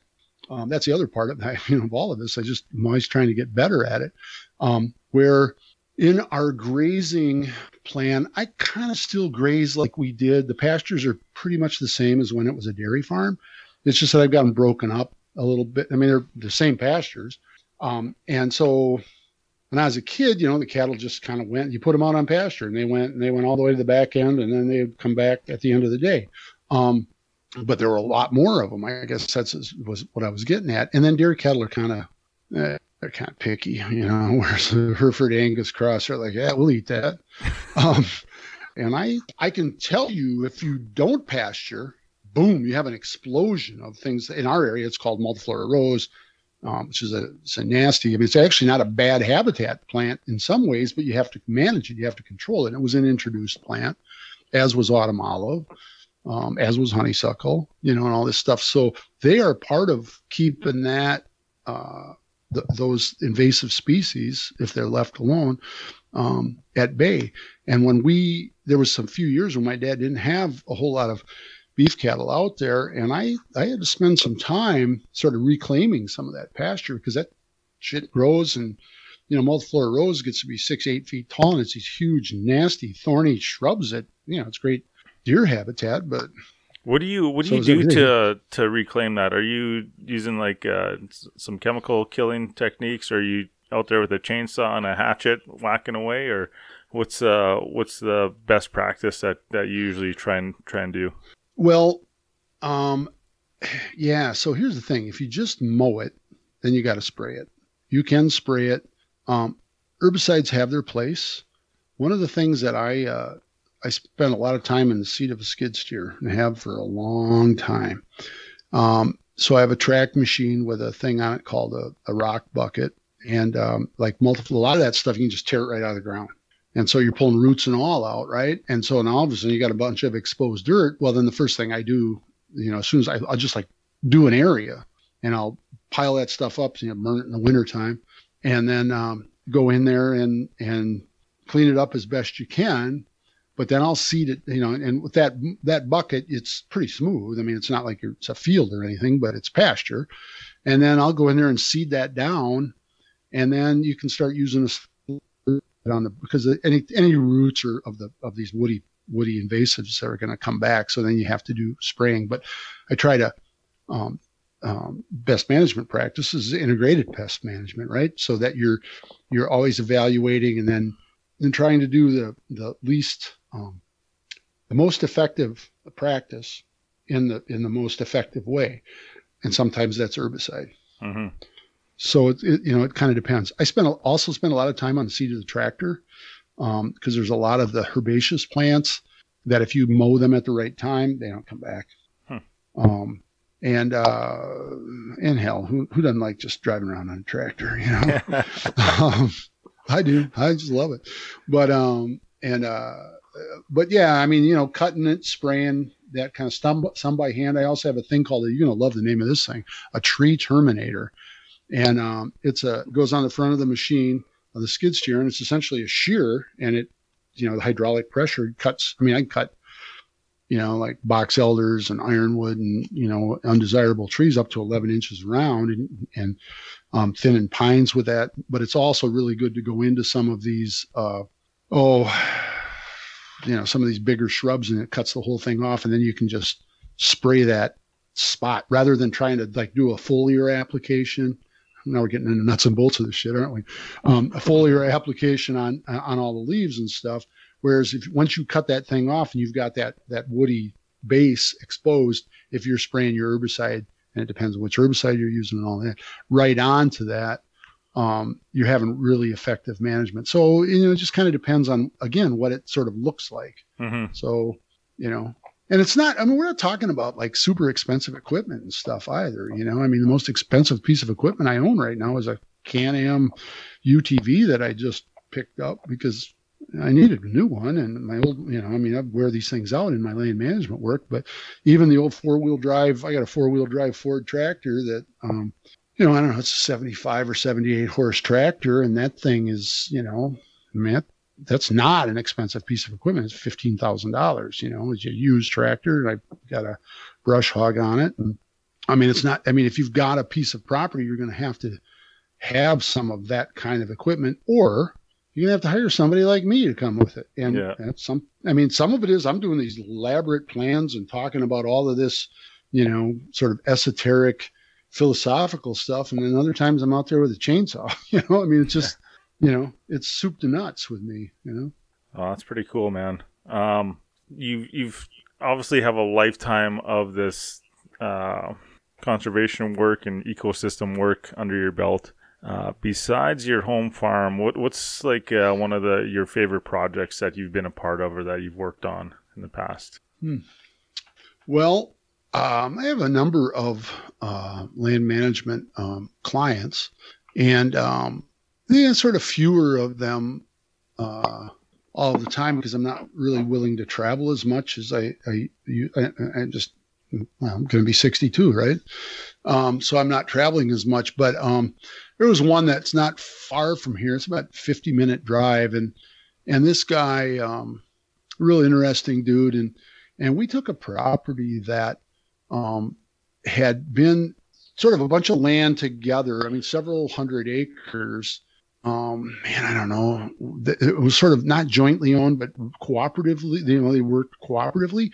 But oddly, the cooperativeness of this, previous to this guy owning it and this land getting broke up, was that they were like in a motocross motorcycle racing.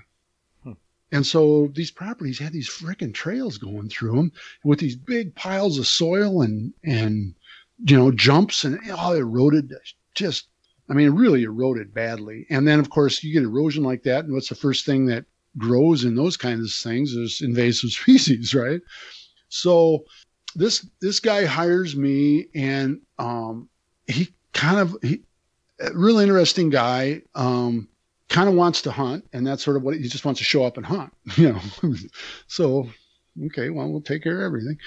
And he just not that he wasn't interested in all of that, he just didn't have time, So, and he kind of gave me he didn't give me an open check. Well, he didn't kind of give me an open checkbook, but I would propose a lot of different things, and he just kind of went along with it. Well, one of the things is I was like, well, hey, man, I have to tell you, there was some good planting that was done, some tree planting that was done in here, but there was some shrub planting that didn't make any sense, and I know why they did it that way.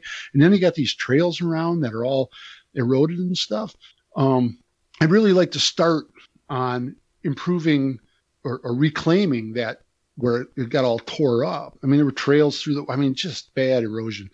And we really made a big difference on that property, like restoring it to not to the time of, 100 years ago, but one of the things that we discovered, he had no idea. We found foundations, and there was like buildings back in this woods, old stone foundations and a silo and stuff like that. Well, it became a feature of the property. And there was a lot of apple trees, naturally growing apple trees, I guess there had been an orchard that was a part of those buildings. And that was how we kind of discovered it, right? Like I'm back there and I'm looking around this stuff, and it was just thicker than hell the first time I saw it. It was like you go in there in June and it's just like nuts, right? I love to look at properties at this time of the year because you can kind of see their structure, you can kind of see their bones, And, snow, we had, 6-8 inches of snow on the ground here right now. And leaves are all off, and you can really see what you're working with topography wise and stuff. But on that property, we didn't get in there until the summer. And that was what we started working on. And of course he wanted deer habitat, and we wanted to, improve my hunting. So we started opening it up. So we were actually improving the property by taking stuff out. And a lot of it was invasive species, and a lot of it was knocking these hills down and regrading and then seeding those trails down, and they were still ended up being, ATV trails and stuff. And, or like a farm road is what, I would call them. Super cool property. We found an old, in the 60s around here, they did a lot of these flood mitigation dams. And I'm literally in a machine, like knocking box elders and brush and multiflora rose. And all of a sudden I hit a fence line. I'm like, what the hell is this? And now I'm down in some, kind of a swampy bottom. And, Curious George gets out of the machine and just walks right down into this muck. And I'm looking around and I see the tube for the flood control dam that was there. Eventually we reclaimed that whole thing. It had been put in the 60s and then forgotten about. So here's this dam. We put a road across the dam. We found the fences. We got rid of the fences that are around it, but we reestablished all that and then seeded it down to appropriate aquatic species. We cut down a lot of apple trees and we pruned a lot of apple trees. So what we did was made the apple trees that he had there better. And, it's just like taken away. We kept adding to the property by taking away, if that makes any sense. So that was a really interesting, a real interesting challenge. We did some all kinds of water work on that property. And, hell, we even built him a pistol shooting range and a 800-yard rifle range. And the guy was into shooting guns. I can tell you that. He's actually a competitive 3-gun shooter. But we built just like, can you do this? Sure, we can do that. I mean, how hard could it be, right? Yeah, sounds like it was really cool. Bit of a dream plot, and it must be super rewarding to be able to like start on a property like that and just see it right through to the end pretty much, and see all this stuff come to fruition that you've been imagining, that you've been putting into play through your mind and your planning and execution. Well, yeah, and that cat had, he had or has, money's not, I don't want to say money's not an object, because we always talked about budget and that kind of stuff. But I mean, at the end of the day, if he wanted to do it, he could do it financially. Worked on that property for 10 years and now he sold it because it's so far from where he lives. He wanted something closer, and I've worked with him. He lives 3 hours away, 3.5 hours away. So he sold the property that's half an hour from me, and now he's got one that's half an hour from him, but it's 3 hours from me. Mm-hmm. So I've helped with, I've done some work over there with some of the guys that work with me, but I've done more planning with him. But yeah, no, it was really interesting, seeing a property like that had been heavily manipulated, and then sort of to unmanipulate it, but then sort of rediscover what had been there, 100 years ago, 50 years ago, 60 years ago. But then this old foundation, he's like, I had no idea that was back there. And, so he just really dug it. So that's cool. That's really cool. I'm going to take a bit of a weird segue here as we kind of approach the end of our podcast here. And if anyone that follows you know that you're very involved in the CWD stuff there down in Wisconsin, and I kind of want to know how things are going and progressing for you guys down there. And I'm kind of super interested in this deer dumpster stuff that you have going on, and what kind of results you've been seeing from that, and what the whole game plan is with that. Well, this afternoon I called the waste disposal company to have them come and get the dumpsters that I have out, because it's the end of our season and they're mostly full. And anyway, so it's interesting that you bring that up. So chronic wasting disease. Number one thing about chronic wasting disease, if you don't have it, you don't want it. And so one of the ways that we can mitigate the spread, is to slow down the spread. And one of them is let's not haul infected deer around in the back of trucks. Well, I don't really have much control over what happens with the deer farmers and that kind of stuff, right? Who, in Wisconsin at least, have done a little bit of hauling of the deer around in the back of trucks, live ones, but we also do it with dead deer. In our area, there's people from all around the state who come and hunt here. In fact, if you, Bryant and Richards at the USGS Wildlife Health Center, did a map a few years ago of hunting. It's dots, red dots on a map of the U.S. and Canada of where people who hunt in Wisconsin live. And holy crap, it's just everywhere, right? Everywhere. So if you think about people taking deer home with them, well, you don't want to take the infectious material with you. I remember when we were talking with Brian on Steve's on Ranella's podcast, on the Meat Eater podcast. People, well, how did it get here? And he's like, well, we don't really know. And I was like, well, my dad used to go out west and they'd bring a whole damn elk back or a whole mule deer back and stuff. And he goes, well, there's plenty of people that'd love to blame it on your dad, but you could see how that could, innocently enough, right? You could see how that happened. Well, we know that is a way that chronic wasting disease, the infected carcass, it's like left on the landscape or moving along the landscape. That is one way that it can be done. And sure, it starts very small, but there's exponential growth in the disease as well. So if you don't have it, you don't want it. So what are the ways that we can stop it from being spread? Is one, hauling it around. Another way is to slow the spread by population control. So that's a whole bunch of argument, here in Wisconsin, and that didn't go very well 22 years ago or 20 years ago. And we're still doing a shitty job of actually controlling the disease by killing deer. So the dumpster program that we initiated 3 years ago, it struck me. Brian Richards and I were going out to Los Angeles to be on Joe Rogan's podcast and talk about chronic wasting disease. I remember when Joe asked me, hey, Doug, when are we going to do a podcast? I was at the UFC in Chicago. He said, when are we going to do a podcast on CWD? I'm like, dude, when do you want to do it? And I go, and so we're trying to schedule it. And I was like, I'm not going to be like some guitar player from Michigan who's going to come in and spout all kinds of conspiracy theories and shit. I want to bring an expert along. I can talk, and I do talks on CWD, but I talk about my experience and perspective, right? But I'm not a scientist, and I don't play one. I don't pretend to be one. But I am a guy who grew up as a kid on a farm, and I know about animal husbandry. And I know if you've got a sick animal, you want to separate it from your other animals so they're not spreading it around. I don't care what disease it is. If it's an infectious disease like pink eye or pneumonia or, well, those are the two big ones, but those, so you separate animals. So, and so they're not spreading it that way. So anyway, we're flying out to LA, and, Brian is just like this brilliant science guy. And we've got to be very close. On that trip, we got to be really close, but, on the way out, I'm asking him a lot of questions about this. Well, what can we do to slow this thing down? It seems to me like, don't you pick up the garbage? And he goes, well, yeah, that's low hanging fruit. And I said, well, why aren't we doing that? He goes, well, you have to talk to the folks at Department of Natural Resources about that. They had such it wasn't a radical plan. Our Department of Natural Resources had a good plan. The implementation of it was very difficult, and it wasn't well received by the public, but their plan was right, what they were going to try to do. And that plan could still work, and it could work in other areas. And that is essentially, you have to reduce the population, because, we're seeing this with COVID, right?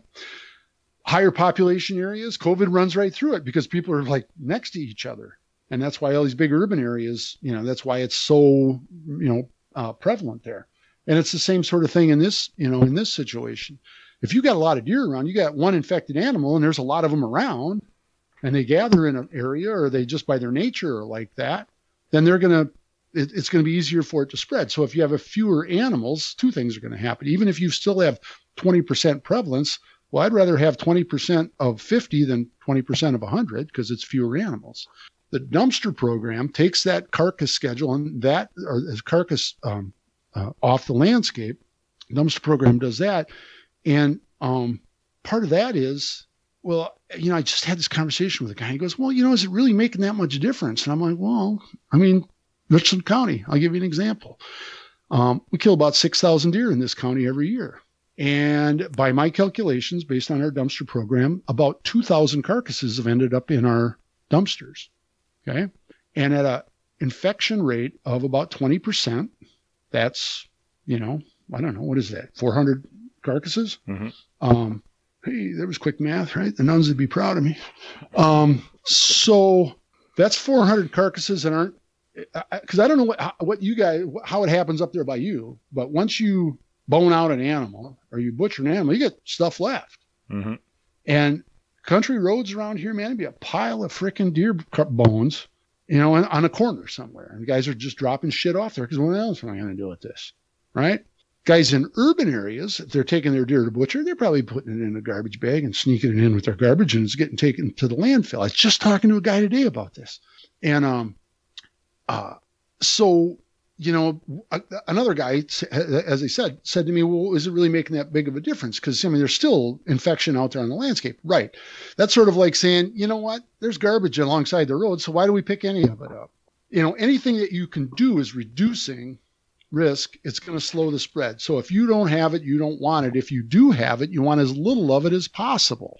So those are two things to write that shit down about CWD, right? If you don't have it, you don't want it. If you do have it, you want as little as possible. And that's not only on the landscape, but that's also prevalence within the herd. Well, how do you achieve that? So that's through population control and, and all that kind of stuff. And then, big part of it is balancing. We've got too many deer on our ecosystem, not even having anything to do with disease. It's got to do with browse and all of that, it's destroying, the deer can destroy the ecosystem, or have a detrimental effect on it at the very least. But the dumpster program and then these kiosks. So we also, like at my place, and you may have seen this, like if you follow me on Instagram or something, you'll see a picture of an orange little building, kiosk, and a dumpster. And the kiosk is where people they cut the head off of their deer. And if it's a doe, nobody cares about having a doe head, right? And you fill out some paperwork, you put it in a bag, it gets dropped in there, and 2 or 3 times a week, I'm taking them to a place, trying to make it easy for people to get testing done. Putting these carcass dumpsters in places where it's easy to get, if you make it convenient for people to throw their carcass in there, they're going to do it. Mm-hmm. And Accessibility. so that's one of the other things that happens, right? So that's one of the things that we've really learned is that, it's human nature. If you make it easy, people are more apt to do it. It's easier to do the right thing if it's easier, But the other part of it is at that location and other locations. Initially, I had 6 of them. Now other people have taken over the other ones. I only have 2 now. I can't tell you how many conversations I've had with people about chronic wasting disease and what it is and how it can affect the herd, both in the short term and long term. To me, it's really interesting to have over the last 3 years, people that 3 years ago would say stuff like, I remember this guy I went to high school with, man. He says, he's throwing a carcass in there. I was like, get that thing tested? And he goes, why? I just like the fact that, we got a place where we can throw these carcasses. I'm like, oh, well, it's helping to slow the spread of CWD. He goes, CWD, he sounded like Homer Simpson. CWD, is that stuff still around? And I'm like, yeah. 3 years later, he's like talking to people about CWD. And he's concerned about it because he's got kids and he's got grandkids and he's, thinking about that kind of stuff, that future stuff. There's got to be a place where folks can get together. And, I'm kind of for better or worse, a trusted resource. I downplay it. I try to downplay it some, but people kind of look at my land management work and my forestry work and, hey, can I see your woods? Can you talk to me about forest management? It's like they don't want to make mistakes and stuff. And it's like, well, a lot of it is just having the attitude, right? Let's do good and then let's do as good as well as we can, but then we'll do better. And so that's how I kind of approach land management with people or forest management with people. It's the same way I approach all kinds of conservation is like, okay, what do you have and how can we make it better? Well, we weren't doing much of a job of chronic wasting disease because there was sort of this abandonment of the idea. So yeah, we're getting, we're picking up some of the garbage. There's still garbage out there, but there's less of it. So is it making a difference in slowing the spread? Sure it is. How quantifiable is that? Well, like I said, I can do the math. I can extrapolate numbers. How many carcasses are ending up in a landfill rather than getting thrown back out on the landscape? The other part of it is there's this education component to it today also. But today, this friend of mine who does a lot of pheasant hunting we have fair amount of public lands in the south west part of the state. And he travels all over because he's way into pheasant hunting. And it's a lot of bottoms and grasslands. It's not that great for anything else, right? And our DNR over the years has done a nice job of protecting areas and buying. So he's been going to a lot of public lands. And he goes, you know what? 5 years ago, you pull into a public land parking lot, and there'd be a bunch of frickin' deer bones laying there. He said, I have been around, and he started telling me all these different places he's been in. I haven't seen a deer carcass on any public land this year. I'm like, well, hell, that's a success right there, right? Yeah. Because what a sucky thing to be like somebody who's just a birder or whatever, who's just going out. Somebody else who's got just as much right to that public land and that conservation, those areas as a hunter or whatever does. And they pull in, they get out with their dog, and their dog goes over and rolls in a bunch of deer guts or in come on, pick up your shit. I mean, yeah. And so for him to tell me that today, I was just like, wow, that's really gratifying, really gratifying. So there's a lot of different things that happen, so it's sort of one of the things when I talk to my friends in politics, and they start talking to me about, well, what's the benefits of conservation and this money that we're putting into this? And you have to have these conversations with the politicians about it. And it's like, what they want to hear is multiple benefits from each dollar spent. And when we can show that kind of thing, so it's better for our public lands. We're slowing the spread. We're educating. We're, making it better. I mean, tourism suffers if you got a bunch of dead, carcasses in these areas, multiple benefits, the same way with any other conservation program, right? There's, well, who cares? I mean, if it's just for white-tailed deer, I'm kind of like, but like our conservation reserve program, there's multiple benefits from that: water, air, habitat, tourism, all of those sort of things. And so multiple results from one action taken, multiple benefits from $1 spent. That kind of stuff's really important to me. Super interesting. You talked about the dumpster program and stuff like that. We did a podcast episode with Dr. Brian Kotak up here in Canada, and we started talking about just the awareness and just even getting onto these podcasts and talking about it, and people will look up CWD, and it just kind of makes me think about those dumpsters. Those guys are dumping them in not knowing, but then all of a sudden being like, hey, let's look it up, let's Google it. And the thing is, nowadays, people aren't going into the DNR offices or wherever and looking at pamphlets. It just doesn't happen. So you can spend millions of dollars on some of the literature. It just doesn't happen. You got to actually get feet on the ground. And with these dumpsters, it just kind of made me think about the conversation we had with Brian there about it. And that's super interesting. Well, the kiosks, I think, are really making it. I mean, Wisconsin, especially in Southwest Wisconsin, the testing kiosks aren't there so that we can find out where CWD is. It's freaking everywhere, right? We know it is. But what it does do, we had 19 deer on our property. Took 19 deer. We had one positive. So we know 18 of them are clean, So there's that peace of mind, right?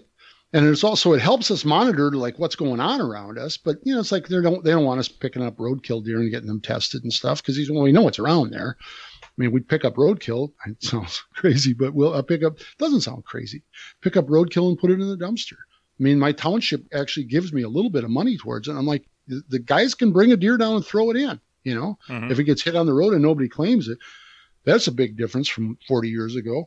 40 years ago, a deer got killed on the highway, by our farm. There'd be a conversation about who was going to get to take that thing home. And now it's like, maybe I'll take the back straps out of it. That's what people, just a whole different attitude about it now because it's just litter.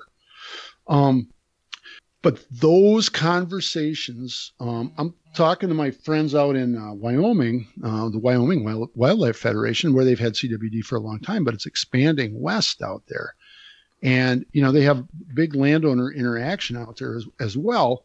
And so I really have been talking with them about the dumpster kiosk idea. And if you've got it on private land, it's and sponsored by the landowner. I mean, that's what we say, that the landowner's taking care of this. Now I get 50% of the money back from the DNR. I submit all this, but eventually I get, 50% cost reimbursement, and I get donations and I sell T-shirts and do all this other stuff to pay for it.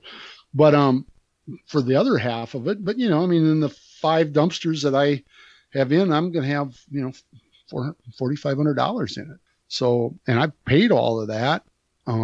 Personally, eventually I'll get half of it back, and about, I don't know, about a little more than half. And I haven't added it all up for this year, but I'm into this thing for $500 or $600 plus the time. But, my attitude about that is, so what? This is an important thing for us to be doing. And if the landowner's involved versus it just being something that the Department of Natural Resources is doing, well, why does that landowner care about this? And people, for better or worse, will listen to a guy like me sometimes more than they should. They should listen to they should listen to a biologist. Instead, they're going to listen to me. But I do speak in when it comes to forestry, it comes to biology, that kind of stuff. But the number one thing I'm always telling them is speak to an expert. I'm not an expert. This is what I can tell you about it. And a lot of it's kind of common sense, right? And around here, because it's farm country, it's easier to talk to people because they kind of get the whole animal husbandry idea too. Well, that's amazing, man. And it's just, again, another conversation that just speaks to your position and your representation and the stewardship that you have on the landscape out there.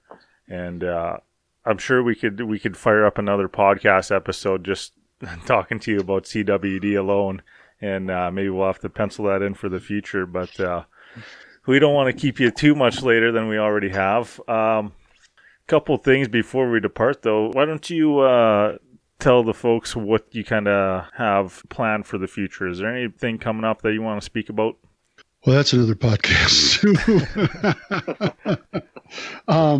So I just did, if you go on to the MeatEater website and follow Mark Kenyon, I was just involved with a project called the Back 40, where we actually Mark shepherded a piece of property that they bought through a land management thing. And I did a couple of days with them. We ended up with a couple of episodes, which were really kind of fun.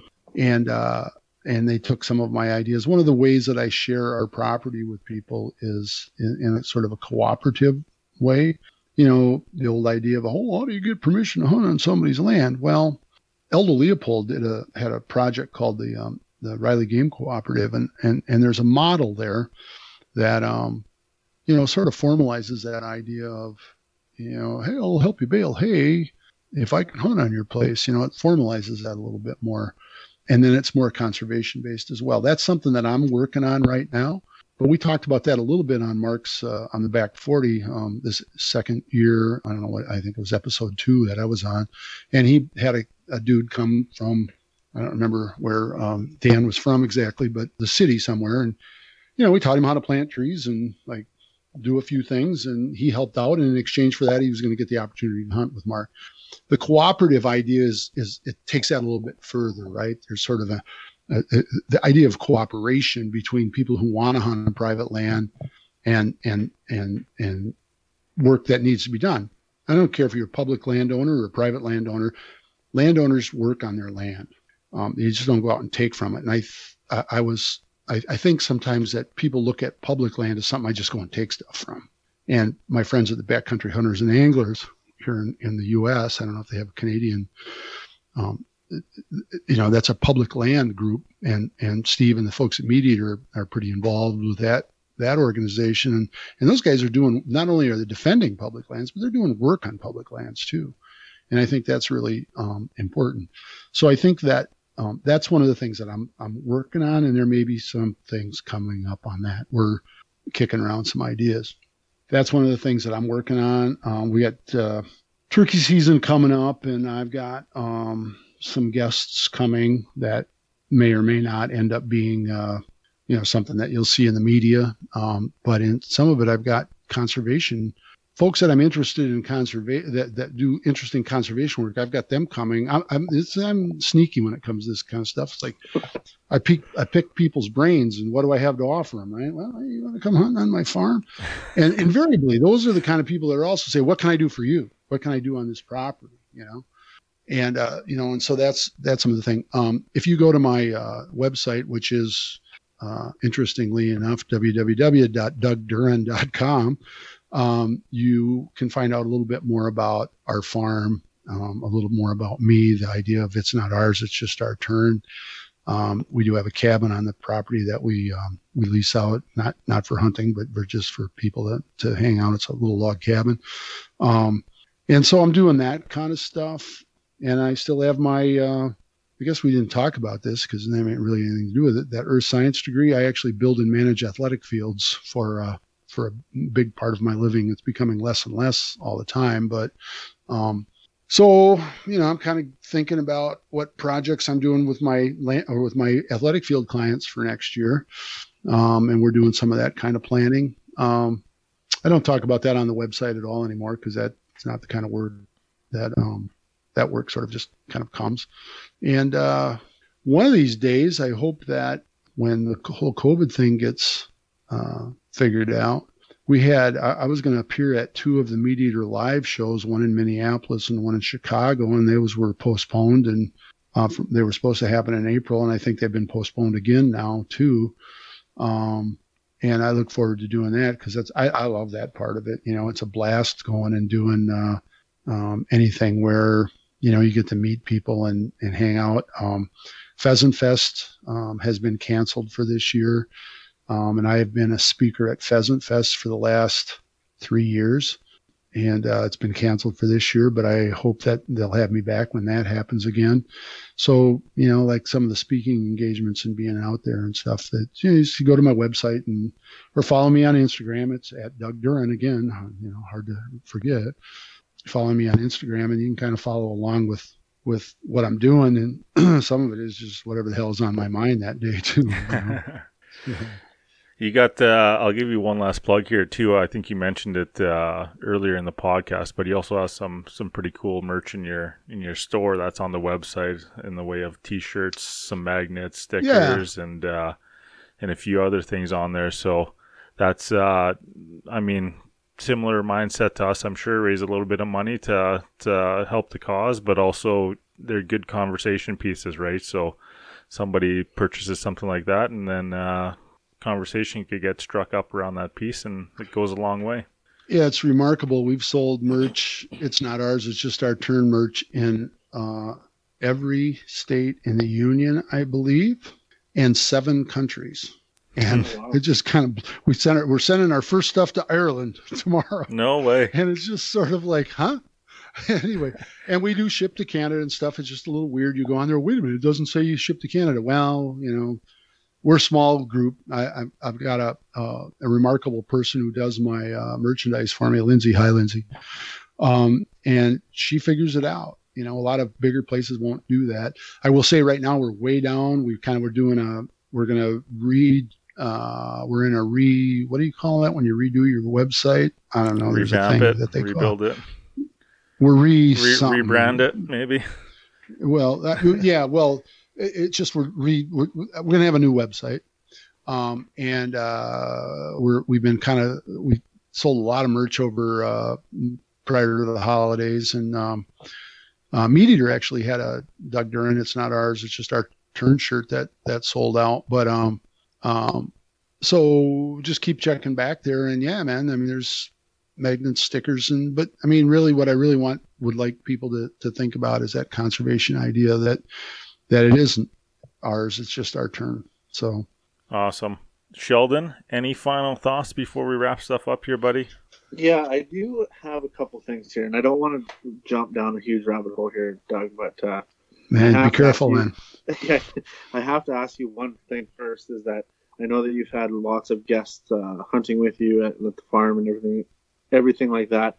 Do you guys have a tradition after you harvest the deer? Oh, you mean like biting a chunk out of its heart or something like that? Well, or whatever, a shot of whiskey or biting an onion.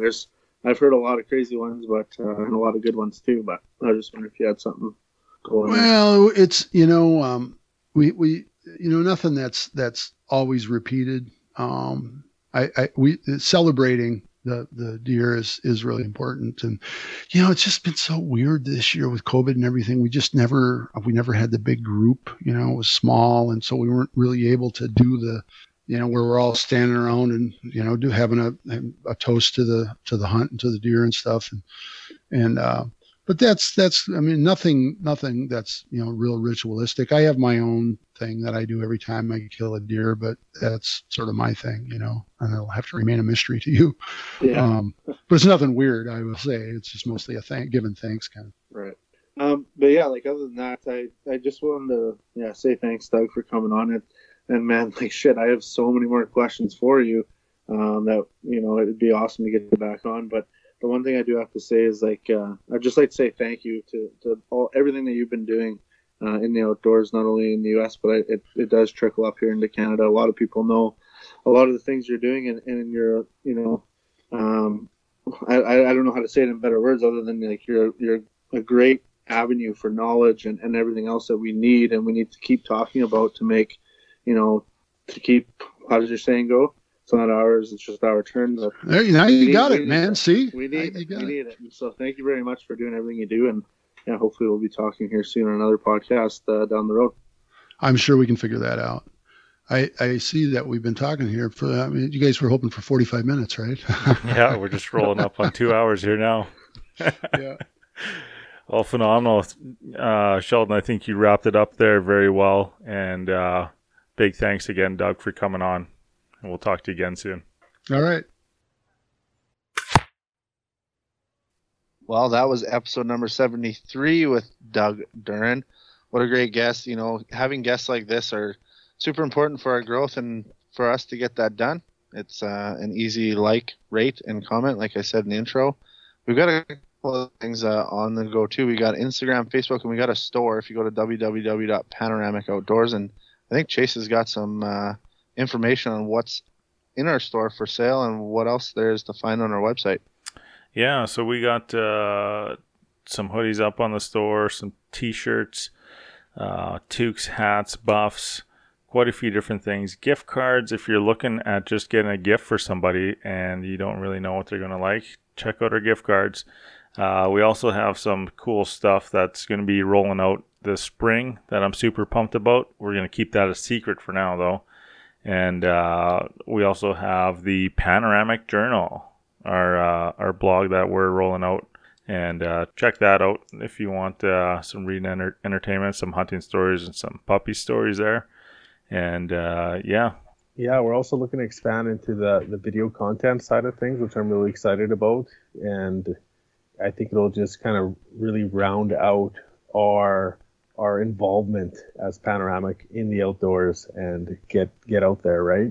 And if you folks listening think that there's a story or an issue out there that maybe the outdoor community is missing or needs to have some attention on it, or if there's just a good topic that doesn't get talked out enough about, shoot us a DM. We're all ears about that stuff, and we want to be able to add value to conversations around conservation in the outdoors. So we're always open to that as well. Yeah, it's well said, Tristan. And again, thanks everyone for listening. That was episode number 73.